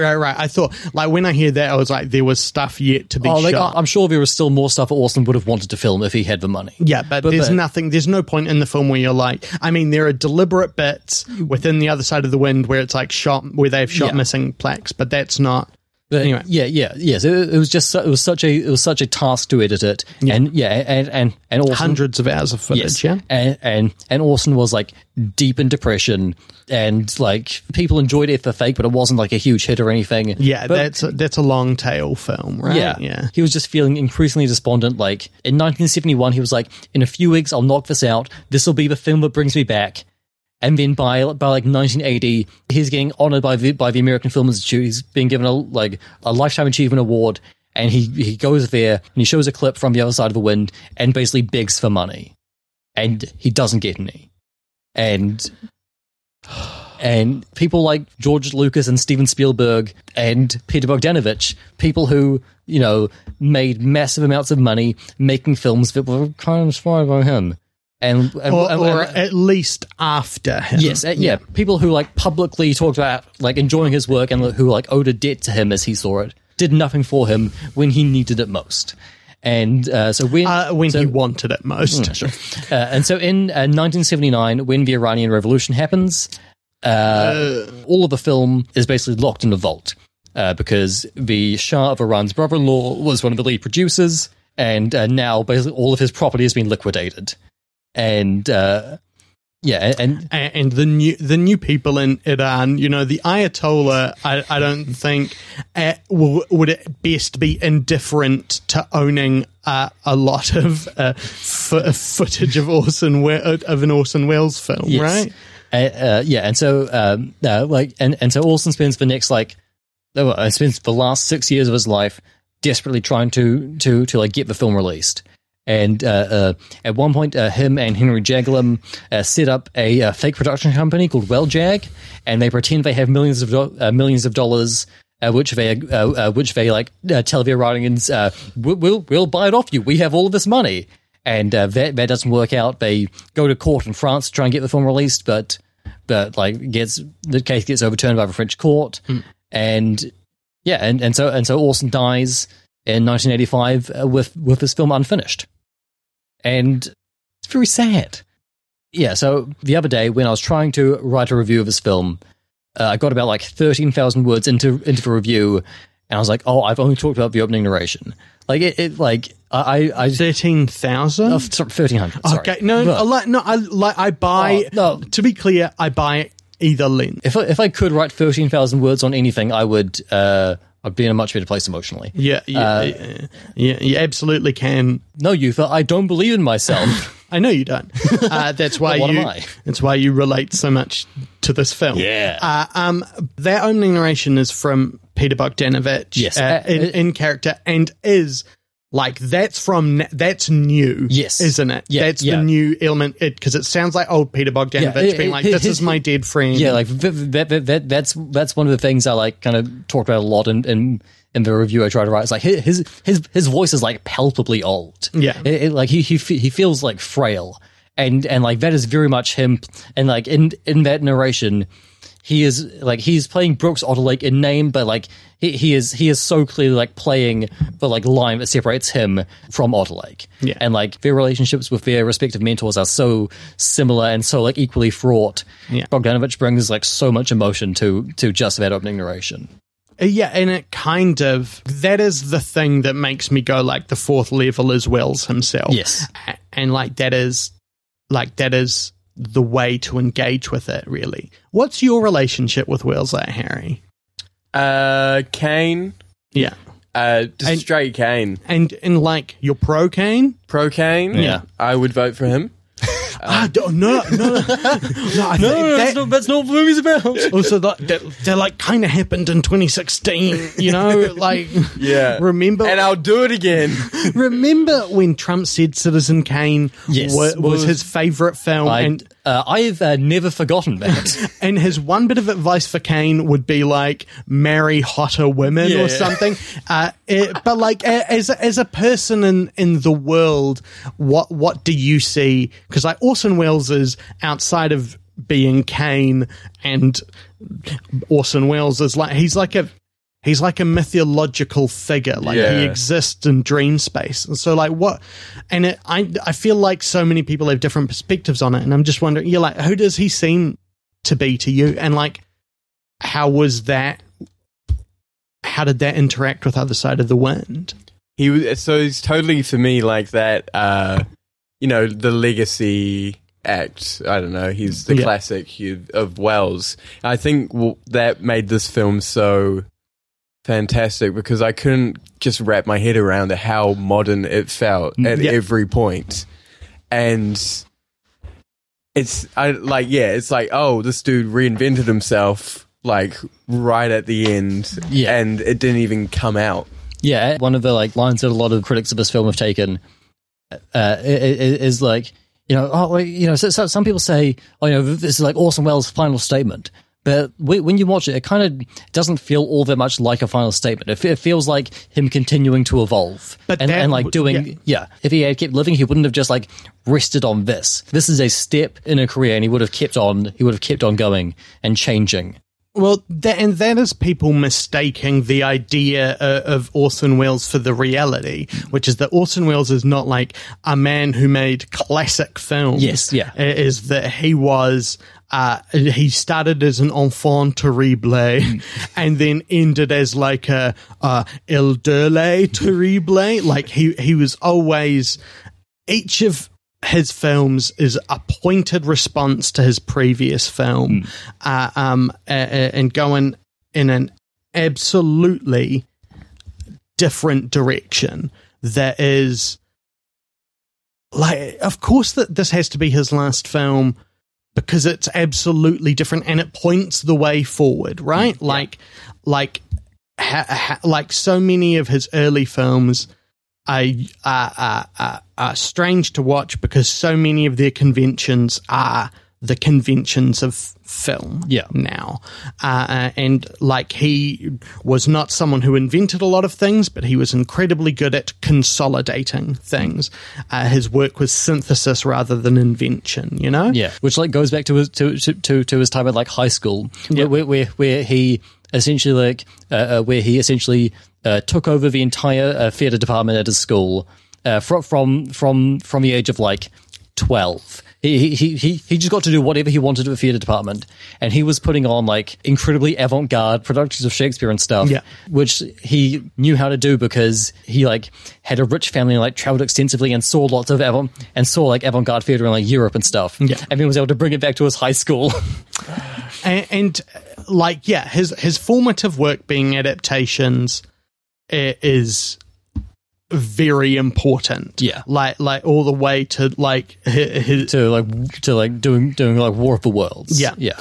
and then he kind of starts adapting conventions. Well, like Citizen Kane is an adaptation of a person. Yeah. Mank. Mank. Did you see Mank, Harry? Have you had your Mank crank yanked? I started it when I was, I think, sick with COVID, and then I thought, now's not the time. Yeah. You don't It's fine. Oh, I mean, it's on my list of Amanda Seyfried films. It's beneath Mamma Mia too. Yeah. both Mamma Mia's, but it's above the one that's called like Anon. You know, Yeah. with Clive Owen. Yeah, that's why I watched it, because I'll watch anything with Clive in it, because I have a deep emotional attachment to Children of Men. Like me and Inside Man. The first movie I watched this year. That's a good choice. Yeah. Wow. On January 1st, I was like, what should it be? How am I starting the year off? Osmosis Jones, Yeah. or to use its original title, Inside Man. Or to use its Meet Dave starring Eddie Murphy, or to use its original title, Inside Man. Or the opening scene of Irreversible,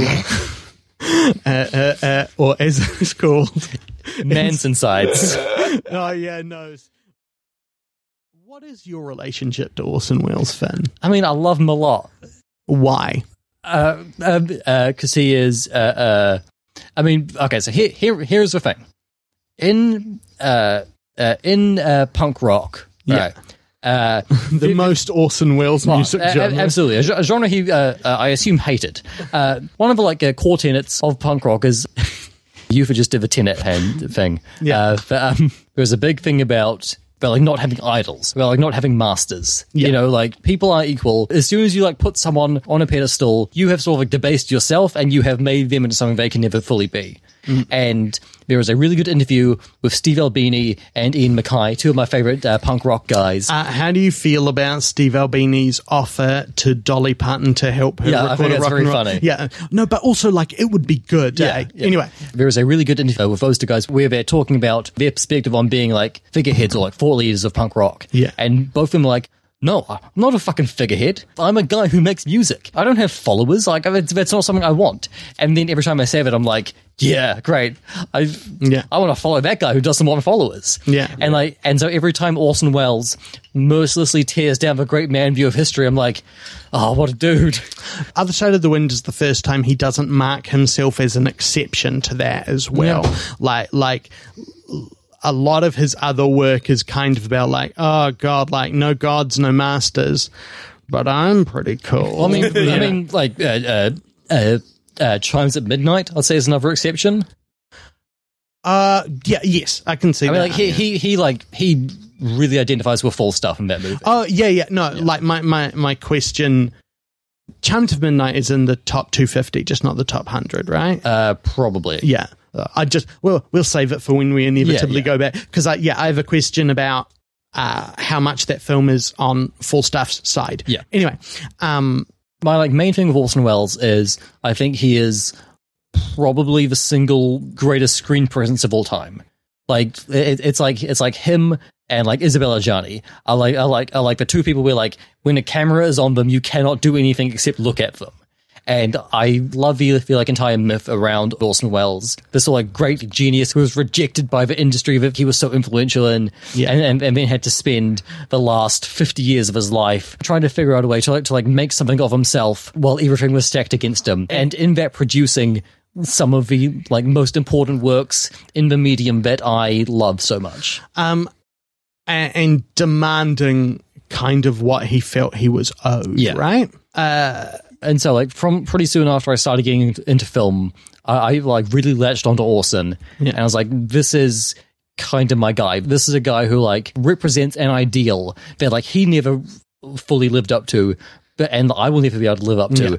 But no, because no one could. Yeah, no, exactly. Yeah, but yeah, he is Like, yeah, he is like so perfect yet so flawed, Yeah. and his life is like built of like such highs and such lows, Yeah. and he is my guy, and I love him.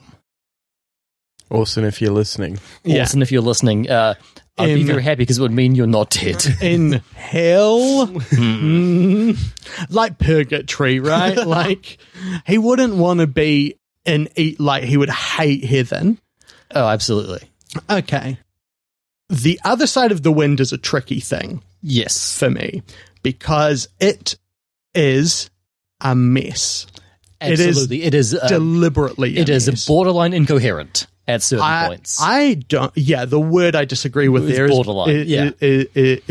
or line. I guess But, if we're like, sure, like it is a bunch of people having like very circular conversations over and over again, while a film that doesn't make sense plays in the background. Yeah. And every conversation is cut to shit and is shot from 50 different angles. Yeah, and like almost everything you just said about Orson Welles, who is a man whose art I love. Yeah. And I think the guy himself is like cool and amusing, but I like, and this is like, I don't care. Do you Right, know what I yeah. mean? Which is like, I do care, but I don't care. You know what I'm Sure, saying, yeah, right? I'm yeah. not, and that's not to say that other people are wrong, but like everything you just said about him applies for me for David Lynch. Yeah. And David Lynch is better because he made Mulholland Drive. Fuck you.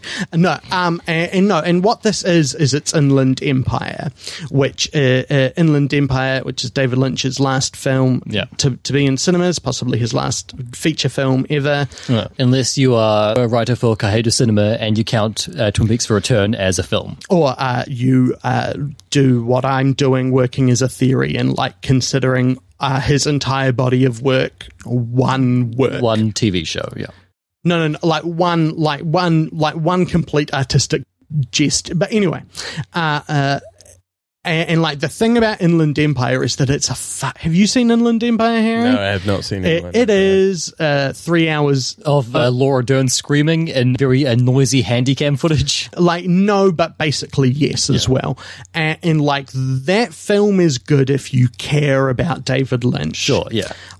Which is my way of getting to like, I don't care that much about Orson Welles, and I already know a big blustery guy whose best years are behind him and who hates himself, and he lives with me in my head. So like, I didn't get like, because I don't really care. To me, The Other Side of the Wind is a curio. Do you know what I mean? Yeah. Like it's a DVD special feature, which is not to say it's bad, but is to say that I consider it shite out of the two options. Just to really come for you. And it being a film about filmmaking is less of a factor because it's so clearly about the people, and it's a nested narrative thing. Where do you sit between those two extremes, Finn? I mean, it is sound as hell for me. This is like my second or third favorite Orson Welles movie. I really love this, and it is. What would potentially? What would the top two be? I mean, it's like we talked to like Kane and F for Fake. Oh, okay. Yeah. Yeah. Oh no, like his trial is real good. Yeah, yeah. Like my like top five would be Citizen Kane, F for Fake, this, The Trial, and then like kind of anything else. Yeah. You know? Like like he is someone who I think I've not finished all of his movies, but like from what I've seen, I don't think he's ever made a bad movie. Yeah. Even his cash grab stuff like The Stranger, I really really love. But yeah, like I really love this film. Like from the like first moment of like Peter Bogdanovich talking, and you're like, okay, I get the two levels this is working on, and then as soon as Houston and his Hannaford calls cut, suddenly it's being filmed by all the different documentarians, and you're just getting the most of like frenetic editing you've ever seen in your life, but still everything is beautiful. I love all of that stuff. John Huston's performance to me just like kind of knocks me down every time. Like he is like such this like strange, imposing man with his giant face made of like craggy stone. Yeah. But sometimes he'll just do this like giant shit-eating grin, but it's like also the saddest thing you've ever seen. Yeah. It's like, it is. I think that Peter Bogdanovich is like kind of really good in at least parts of this film.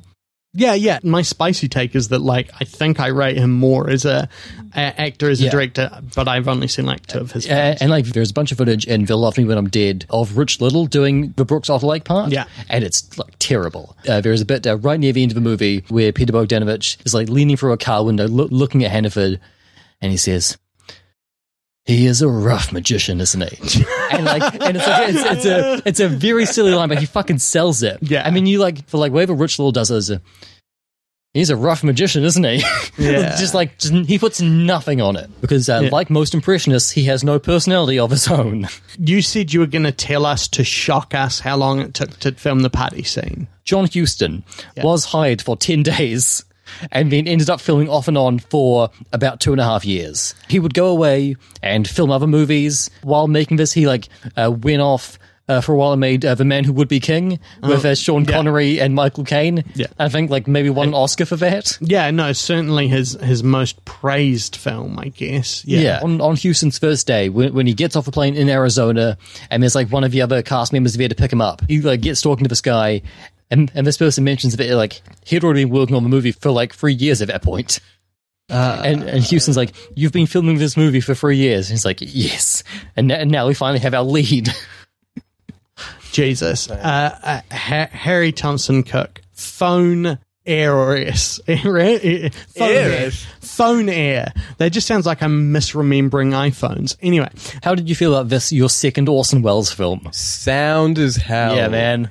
I really enjoyed it. The energy of it, when a film is so rough like that, but so obviously trying to really get something out of there. Yeah. A fucking piece of cake for me. Do you currently own a thing that can play Blu-rays? No. Okay, if you did, I would lend you a copy of F for Fake, which is a documentary about forgery that he made while he was making this, which is a very similar style. Yeah, you should watch F for Fake. Any more information about it is a blind to vanish you. Yeah. And also, his film The Stranger is usually on Netflix. Yeah. And that one is really good. And he plays he plays the hand, right? Because it's about sitting on your hand, so it goes. No. He plays an escaped. He plays the hand. He plays an escaped Nazi war criminal. Orson just off camera, just put it in his hand. This is a film he made in 1946, and he plays an escaped Nazi war criminal living and hiding in Connecticut. Beautiful. And Edward G. Robinson as a Nazi hunter who's looking for him. It's real good. Yeah, I think I'm going to watch more Kane the next couple of weeks because of what we watched today. Yeah. Yeah, he's one of the most, I think, fascinating filmographies, and one of the craziest lives of any major filmmaker. Yeah, he it's fucked up that he was such a wonderkind, and by all accounts justifiably so. Yeah. All the myths they deliberately built around its broadcast aside, that War of the Worlds broadcast is fucking great, even if it didn't actually cause riots, you know? I will get into this a lot on the Citizen Kane episode. Yeah. But that whole myth of him as this otherworldly genius was built by his mother, right from his birth. Yeah. His first experiences in life were everyone around him saying, "You are going to be a genius. You are going to change the world. If you don't, we will be very mad at you." Yeah. Yeah. And that's how you build someone like this. Okay, we're going to spend so much time unpacking that. Yeah. But yeah, just pick a film, maybe accept Magnificent Ambersons, which at best is a process of decoding the film he would have made. Yeah. Here's the thing, we all next you should do Touch of Evil or The Stranger. You've not seen The Touch of Evil? No. I'll see all of them. Yeah. Oh no, it's Touch of Evil is fucking tight. It's fucking, it honks. I'm so glad for you two that you find it sound, and I think it's good. I'm just being a contrarian to raise Finn's blood pressure, and so we have somewhere to go from when we get to Kane, and I can find a reason to not like Citizen Kane. Well, that's going to be our duet, right? Because then after that is Vertigo, which you don't really like, but you guys are the only two people out there, as far as I can tell, who like this. It kind of sank like a stone. And like, I think if you could find a positive review of it, I would cut off both my arms myself. The second arm, I'd put a butcher knife in my foot, and I would each give you an arm to do whatever you want with. You could stranger yourself. You could, except it would be. I mean, I'm not a stranger. I hope you don't consider me a stranger. But like, you could, cook it. You could use it to wave at people, graft it on. Maybe it'll work as kind of like a third arm, like it looks like Harrison Ford has at the end of 6 Days, 7 Nights. Did that episode come out before or after this? Anyway, I just don't think you'll find it. I am prepared to lose my arms. Okay. This is a 5-star review of the Other Side of the Wind. But I have so much typing I need to. Every time since I got a pencil organizer, which includes a box cutter to sharpen my pencils, because I hate myself, Finn has played with the box cutter. I'm glad he hasn't noticed the one that's also behind him. This is a 5-star review by Letterboxd user CC Burton. This review opens with a quote. "What happens here? I'm not really sure, Max." It's from the scene where there's so much stuff I didn't even get around to. Like, oh god, all of this fucking lackeys and hangers on are all. Oh god, there's so much good stuff. If you are listening to this, if you are faintly interested in film at all, this is a worthy watch, and there is a ton of really interesting film history you can dive into through who Wells cast in different roles. But it also it moves quick. Yeah. It moves so quick. It is. Yeah, watch it with subtitles on. Yeah. There is a hell of a lot going on here. At once a scathing satirical critique of the film industry and a strange love letter to it. Orson Welles juggles themes related to aging, broken friendships, insecurity, and toxic masculinity in this mockumentary-esque story about the making of a fictional movie. It's also the director's quasi-autobiographical fever dream and was released 40 years after it was filmed and 35 years after the director himself died. Unusual, hilarious, relatable, and pretty horny. A real picture. I agree with pretty much all of that. It is very horny. Yeah, we haven't really talked about just how, there's more nudity in this than in Contempt, and Contempt is almost wall-to-wall Bridget Bardot, you know? That's not funny enough. I apologize. I appreciated it. Thank you. Bridget Bardot, that is. Yes. Would you guys like to try and guess C.C. Burton's top 4 films? Okay. Is one of them The Other Side of the Wind? You're right, it is. Really? Yeah. Oh, okay. Good. Good. I mean, top 4 ever. Okay. Different people to turn the world. One of them is a film that is an adaptation of a thing that Orson Welles also famously adapted. Othello. No, but but you got the correct original author. Is it Henry V? No. It Hamlet. No. Lear. No. Oh man. Macbeth. Yes. Oh right, yes, of course. Is it Polanski's? No, it is Justin Kurzel's. Oh, with Fassbinder? Yeah. Oh, right. Next we have one with a guy who, in this movie, he's toning it down a bit. In this movie, he only has one personality, but it's angry. Okay. So, Drive Angry, starring James McAvoy? No, but you got the right star. No. Yeah. I'm just, when is McAvoy angry? Okay. Oh, Fractured? Is that what that's called? The Danny Boyle movie he did. Trance? Trance? Is that? It is. It might be Trance. No, it's an adaptation. Filth is what you're thinking of. The adaptation of the other Irvine, where he's the corrupt cop with the tapeworm. No, I was thinking of Trance. Oh, okay. So anyway. So here's the thing. Filth wasn't directed by Danny Boyle, but this is Filth. Oh, yeah, okay. Yeah. You didn't let me get to my next clue, which was going to be third build is Hatsune Miku. I just want to flag out there that Filth is maybe Irvine Welsh's weakest novel. That film is not good. The play adaptation... It's directed by the guy who directed Stan and Ollie. Okay, yeah, that good on him. Yep. Continuing to really strike 2 pointers. But the play of Filth is a good read. Check it out. And the fourth film, it's gross. Okay. Saw. Nope. Saw 2. No. Is it Saw 3? No. Saw 4? No. Saw 5? You got a guess? Book of Saw. No. Saw 6? No. Saw 3D? No. Jigsaw. No. Jigsaw 3D. No. Okay, so we're out of Saws. Hostel. No.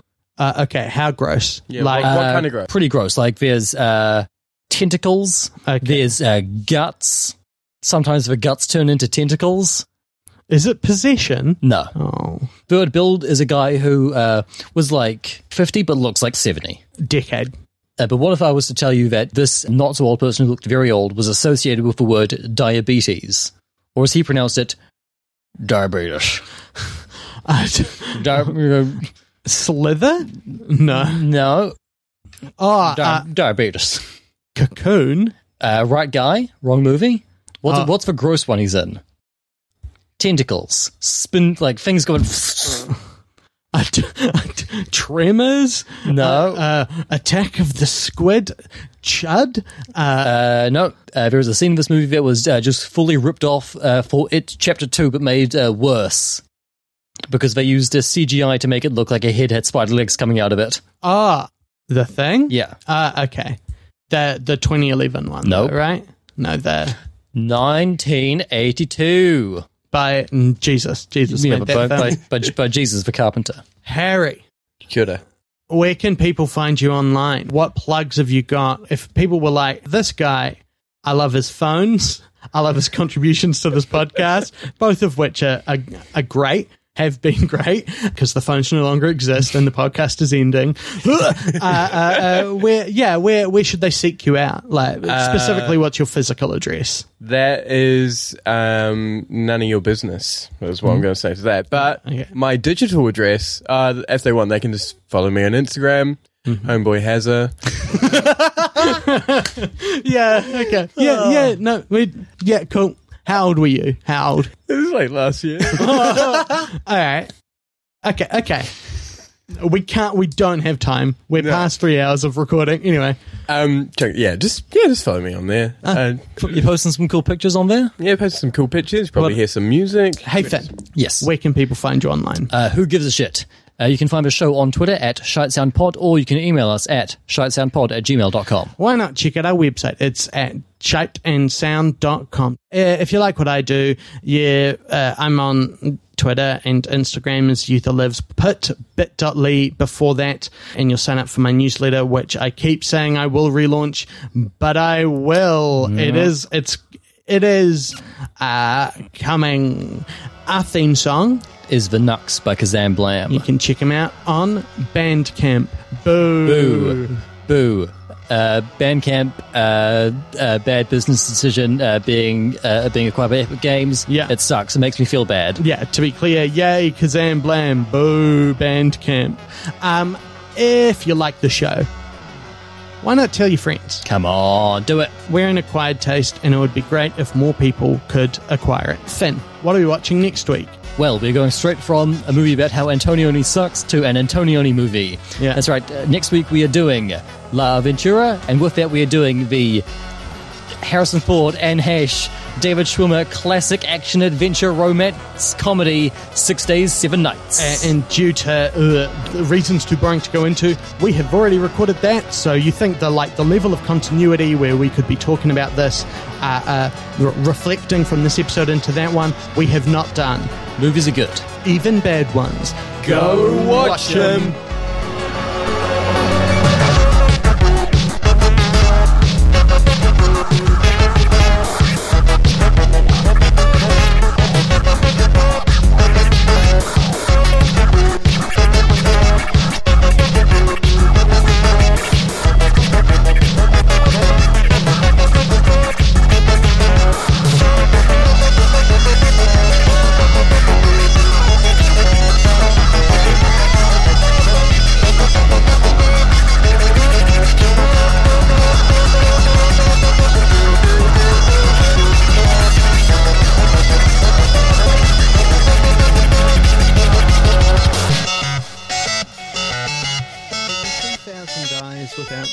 first 999.